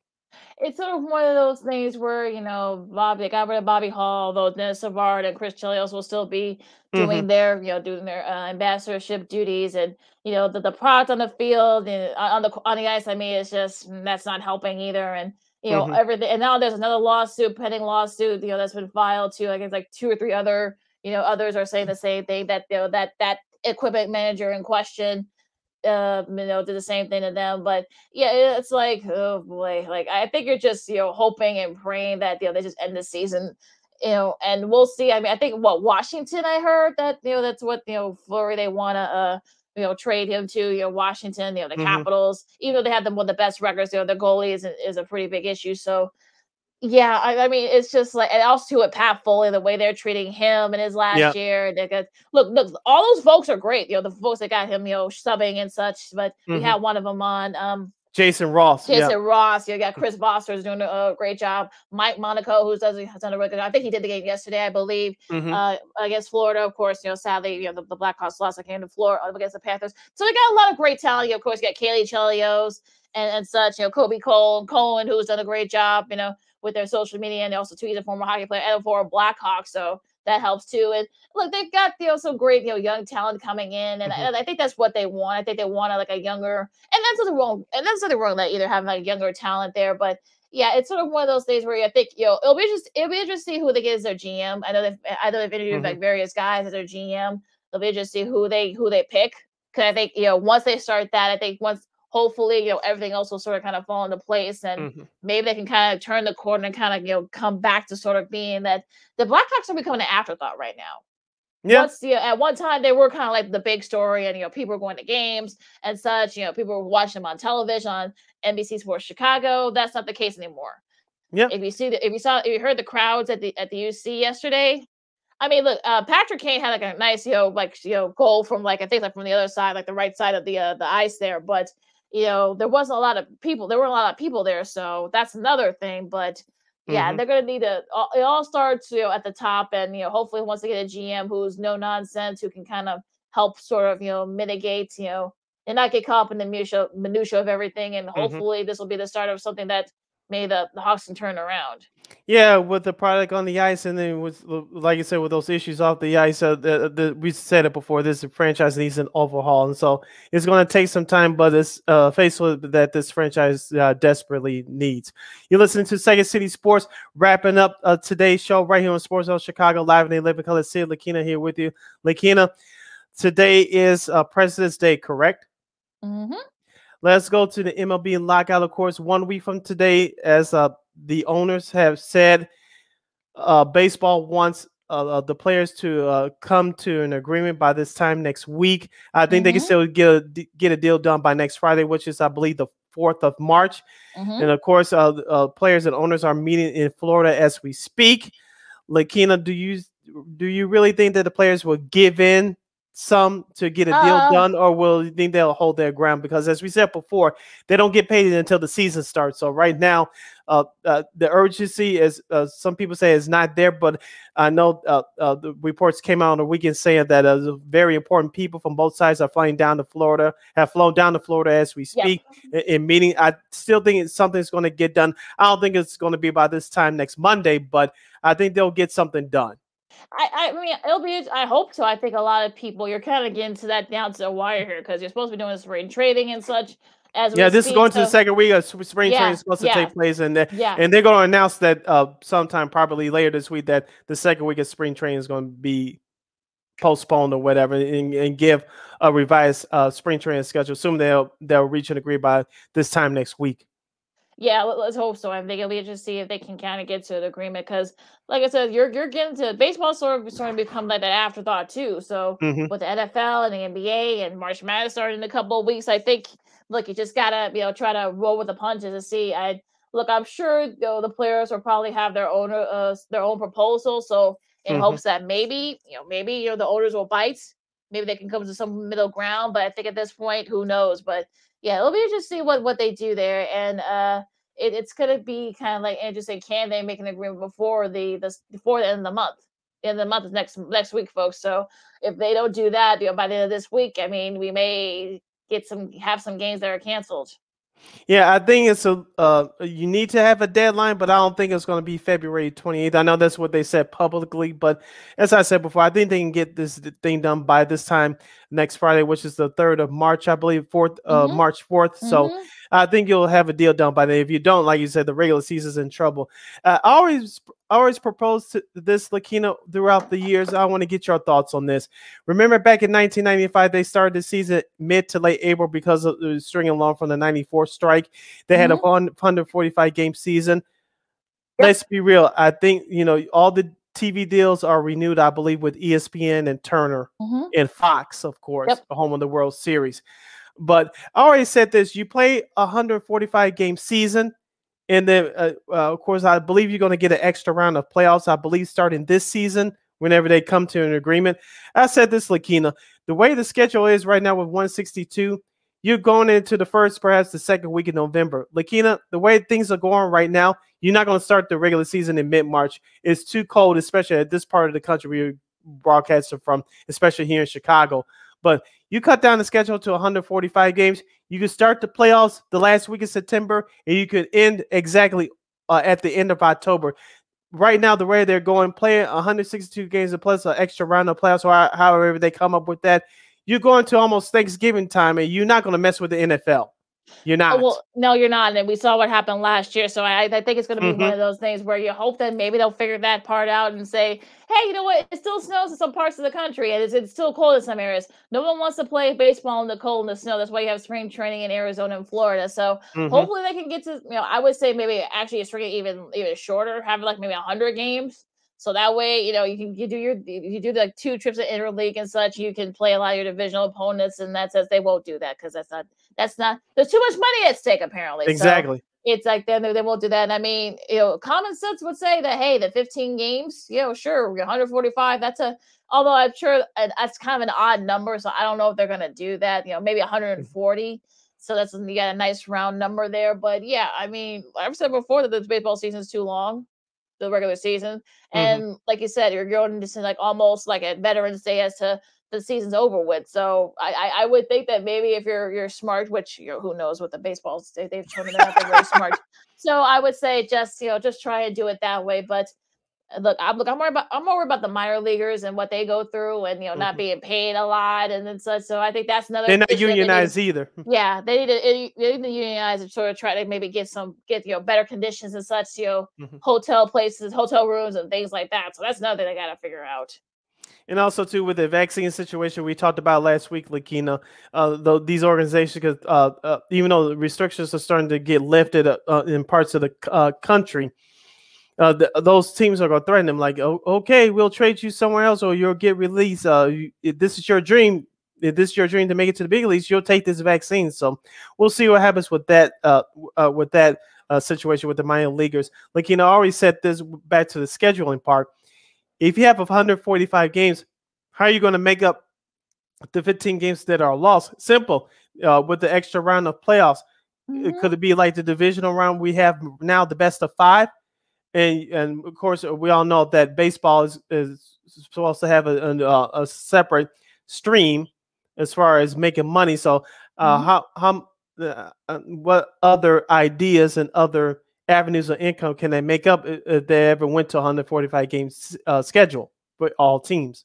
Yeah, I think that's gonna be a thing they're gonna have to figure that out too, and hopefully they will. So they probably will. I think Ron Manfred needs to go as commissioner. They need to get a new commissioner, but that's a whole nother conversation. So we'll see what happens there. You're listening to Second City Sports on Sports Zone Chicago. As we got a few minutes left, along with Cindy Brown, I'm Lakina McGee, and we got some big news here from ESPN Chicago. They have announced who is the God rest his soul, Jeff Dickerson's new replacement going to be for covering Bears games, and it's a familiar face to people who, if you follow the ESPN NFL, it'll be Chicago's real Courtney Cronin. She wrote a very nice tribute saying goodbye because she had been covering the Vikings the last 5 years. She was actually, JD was actually a mentor of hers. So, I'm sure you'll be here.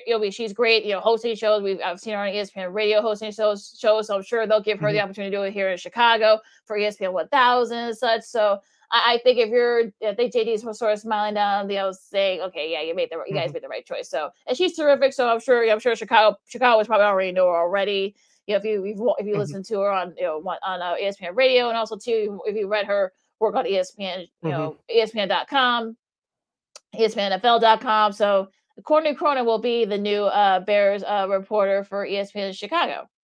Yeah, congratulations to her. She does great work, and I expect her to do the same here in Chicago. So, congratulations to her once again. Right. So we still got like 8 minutes left.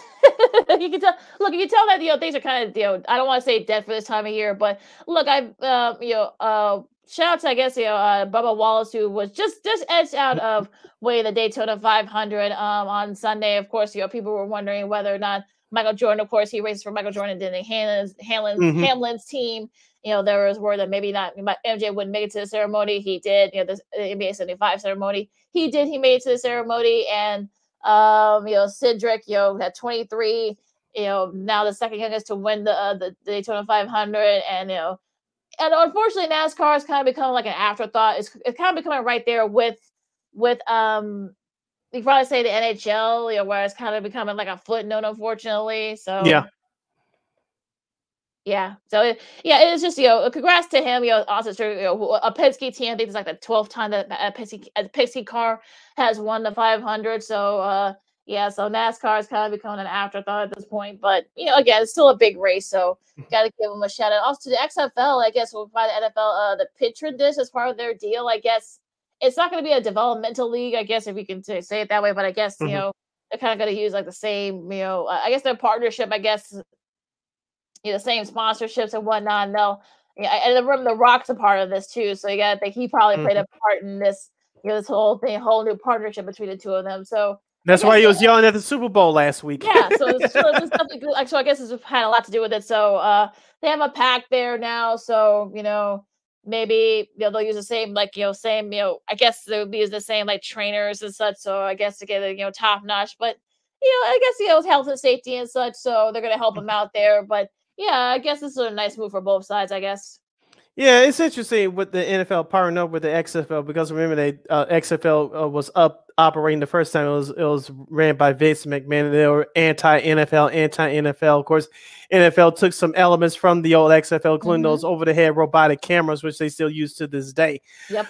Remember NFL Europe back in the 90s, Lakina? Yes. That was, I'm not going to say it was the world's greatest football, but it was very interesting. Of course, Kurt Warner, now Hall of Famer, came out of that league. Of course, other notable players came out of that league as well.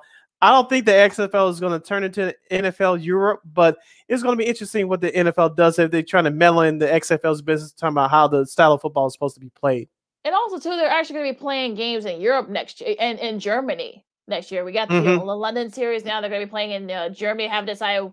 I think someone said maybe Hamburg, maybe Munich, maybe Dusseldorf, where they had some of those NFL Europe teams. It's because they got the stadiums for those. So we'll see. I mean, it should be interesting to see what they do there. But yeah, it's interesting that they are doing this partnership. I guess The Rock probably realized he's a pretty smart guy. I think he probably realized that this is probably maybe good for business. So yeah, I'm thinking partnering up with the NFL is probably a smart thing to do. I think if you're him, so it's not. I still might not watch it, but I'm glad that that's an option. I'm glad they're doing it. Sort of health and safety and those type of things. So which is always a good thing to look out for. So it's cool. I'm fine with it. All right, last topic for today before we call it quits, Lakina. I've been hearing a whole lot about this show. It's streaming on Peacock, and it's called Bel-Air. It's supposed to be the dramedy version of the Fresh Prince of Bel-Air. Of course, that comedy from the 90s with Will Smith, Tatiana Ali, Karen Parsons, and that whole crew. R.I.P. James Avery, a.k.a. Uncle Phil. I heard a lot of good reviews on this. I believe the first 3 episodes are up. I know new episode streams every Thursday. Have you checked it out yet? I'm not going to, because I think that if you want to do a completely different version of it, there are various versions of this show already. You got All American on the CW. Of course, you've had the OC, so it's sort of like the same thing of it. So I think, look, if you want to do something different, do something different. Don't try to copy. Try to use the original version of Bel-Air. I've heard some people say that I don't want to watch it. They try to make it a dramedy. It's sort of like, nah, you know what? It's the reboots are becoming it's becoming like too out of hand at this point. So I'm kind of over reboots for the most part, unless there's some other good ones that can deserve reboots. But yeah, I'm not gonna check it out. Now, unless you want to, you can tell me, but I'm not gonna watch it. I think I might check it out because, like you said, things are slow in terms of basketball this week. They won't restart until Thursday. I had some inklings of checking it out. I think I'll check out an episode or two out. If and when I do, I'll let you guys know my honest review of it. If I think it's good, I'll let you know. If not, I'll trash it. So we'll see what happens with that. I was thinking about checking it out this week. So at least the beginning of this week is slow. Sports wise, outside of college basketball. Yeah, I got other shows that I need to stream and I need to catch up on too. So, and that's not one of them. So, I'm glad. Okay. Look, I'm glad it's there. Look, it's always great to see Black people work full behind the scenes.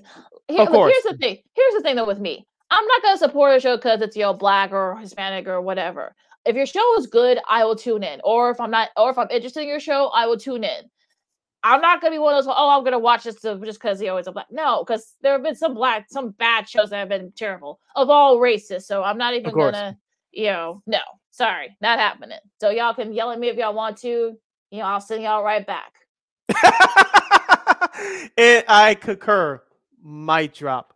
On that note, it's been another great episode of Second City Sports, the Monday edition, right here on Sports Zone Chicago. Happy President's Day if you have the day off, whether school or work or what have you. I'm Sydney Brown along with Miss Lakina McGee. It's been another great episode, Lakina. We had the All-Star game, which wrapped up last night. Of course, the NBA will not return until Thursday as they are enjoying their time off. Of course, we have college basketball to look forward to this week. Of course, hockey still going on. The Olympics are over with now. The Winter Olympics, we didn't mention that until just now. So the Winter Olympics are over with. So things are slowing down a bit in the sports world, but the NBA, as I mentioned, they'll resume action on Thursday. Well, speaking of the Olympics, I will give a shout out to a Black woman who has accomplished a lot. Alana Miles Taylor, who is a bobsledder who won the silver in the Erica Miles Taylor. I think that's how I got her name mixed up there. But she won the silver in the monobob, which is basically single woman bobsled. For those of you who are wondering, I don't know why they. Excuse me, I don't know why they did make the whole thing about, a fancy name for it. It's basically one person bobsled. That's basically what it is.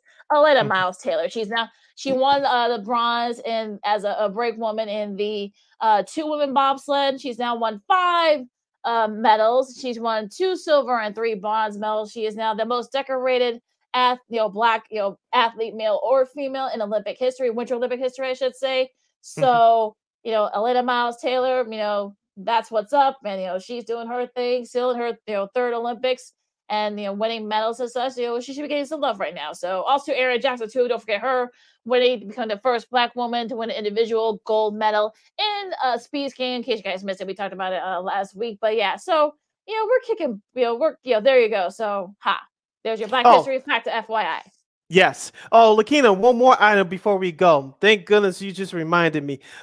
We are saluting, this is still Black History Month. We're still saluting our great entertainers / singers who make contributions to society and the world at large. Today, we'll do it real quick. The Gap Band. This is the Gap Band 4 album from the year 1982. I know one of the brothers passed away a few years ago, but that's Charlie Wilson on the front cover there. For those of you watching, of course, if you're listening back on our replay, this is the Gap Band album number 4. Of course, they're from the state of Oklahoma. Real quick, they had some hits on this album. Early in the Morning, classic. Yes. Seasons, No Reasons to Change. Lovely Like Me. Outstanding. Girl, You Knock Me Out. That's been sampled many times by hip-hop artists, including Ashanti. Stay With Me. You Dropped a Bomb on Me. Folks, history lesson. That is not a love song. It is a tribute to the city of Tulsa, Oklahoma, with the Black Wall Street incident back in 1921. Go look it up. Yeah, I can't get over you and take it back. They're from Tulsa originally, for those of you who don't know. So that was a tribute song to do with that dark moment in history. Look it up, like you said. So go ahead. Sorry. Yeah, so that's we're paying tribute to Charlie Wilson in the Gap Band today. This is the Gap Band 4 album from the year 1982. If you can see it real closely, Keener, I know we're broadcasting from Chicago. You see the label Metro Music. Remember that store? You grew up in the Chicago area back in the day. Oh, good Lord. The old Metro Music store. Oh, gosh. Yeah, it was one that I lived near. It was on 103rd in Calumet. I know they had one on 87th Street just off of Stony Island. I forgot the 3rd location, but that was just right before Blockbuster Video. So those was great times. And real quick, you can make it, even though the Gap Band, they dominated the majority of the 80s with the whole funk era and everything, you can make an argument that Charlie Wilson, who's now solo, he's having a better career than he did when he was with the Gap Band. And the Gap Band was very popular back then. Yeah, he has his share. I think he's won a couple of Grammys too, I believe. So yes, Ronnie Wilson, who his brother passed away last November. So for those of you who are wondering, which there were 3 of them, but yeah, he's unfortunately no longer with us. But Charlie's still doing his thing, and like I said, I think he's won Grammys in recent years. So he's still kicking butt. He's got to be like 71 or something like that. He's got to be even younger than that, 71. He's still kicking butt. So yeah, look, you guys have probably heard it sampled. All their songs, I'm sure, has been sampled. Like I said, Drop the Bomb on Me is one of my favorites. Yes. So that's one of my favorite hits of theirs. I'm gonna get do. Never mind. I'll say you got to pay royalties for that. Early in the Morning, another favorite of mine. I think that was a top I think the Drop the Bomb, I think was like a top 5 hit. I think early in the morning was like a top 10 hit in the pop charts too. Of course, it was number 1 in the R&B charts. But yeah, so they kind of changed the way, like, putting big band and hip hop, big band and R&B, putting that together. They were actually one of the first guys to do that. So yeah, so we paid tribute today to Charlie Wilson and the Gap Band. Lakina, close us out. You can follow me at Keena McGee on the Twitter and at Keena_McGee on the IG. You can follow yours truly, Sydney Brown, on the Twitter and the IG at SidKid80. Once again, at SidKid80, SIDKID80, SIDKID80. Make sure you download that Sports Zone Chicago app. Make sure you follow Sports Zone Chicago on all social media platforms, Facebook, Twitter, Instagram, and YouTube. And you can follow us on the podcast version at War on Anchor. And you can follow War Media, a.k.a. WARR Media, on all social media platforms, Facebook, Twitter, Instagram, and YouTube. And thank you very much in advance for your support. Like, share, subscribe, and tell your friends. Make sure you tune into Second City Sports live in 11 color every Monday, every Friday from noon to 2 p.m. Central Standard Time right here on Sports Zone Chicago. One more again, as you young folks would say. Sports Zone Chicago, Second City Sports, every Monday, every Friday, noon to 2 p.m. Central Standard Time. We're live in living color right here on Sports Zone Chicago. And you'll be listening to us on another platform as well, but we're not going to tell you just yet because, we're still in the planning stages, but that's on the teaser for you guys. Yes, we love giving out teasers around here. For Lakina, I'm Sid. This has been Second City Sports right here on Sports Zone Chicago. We will talk to you again on Friday. All right. Wash your hands, and if you're not going to get vaccinated, make sure you guys wash your hands, wear your masks, and be good to each other. And as Sid says, this is Second City Sports on Sports Zone Chicago, and we'll see you Friday. Holla!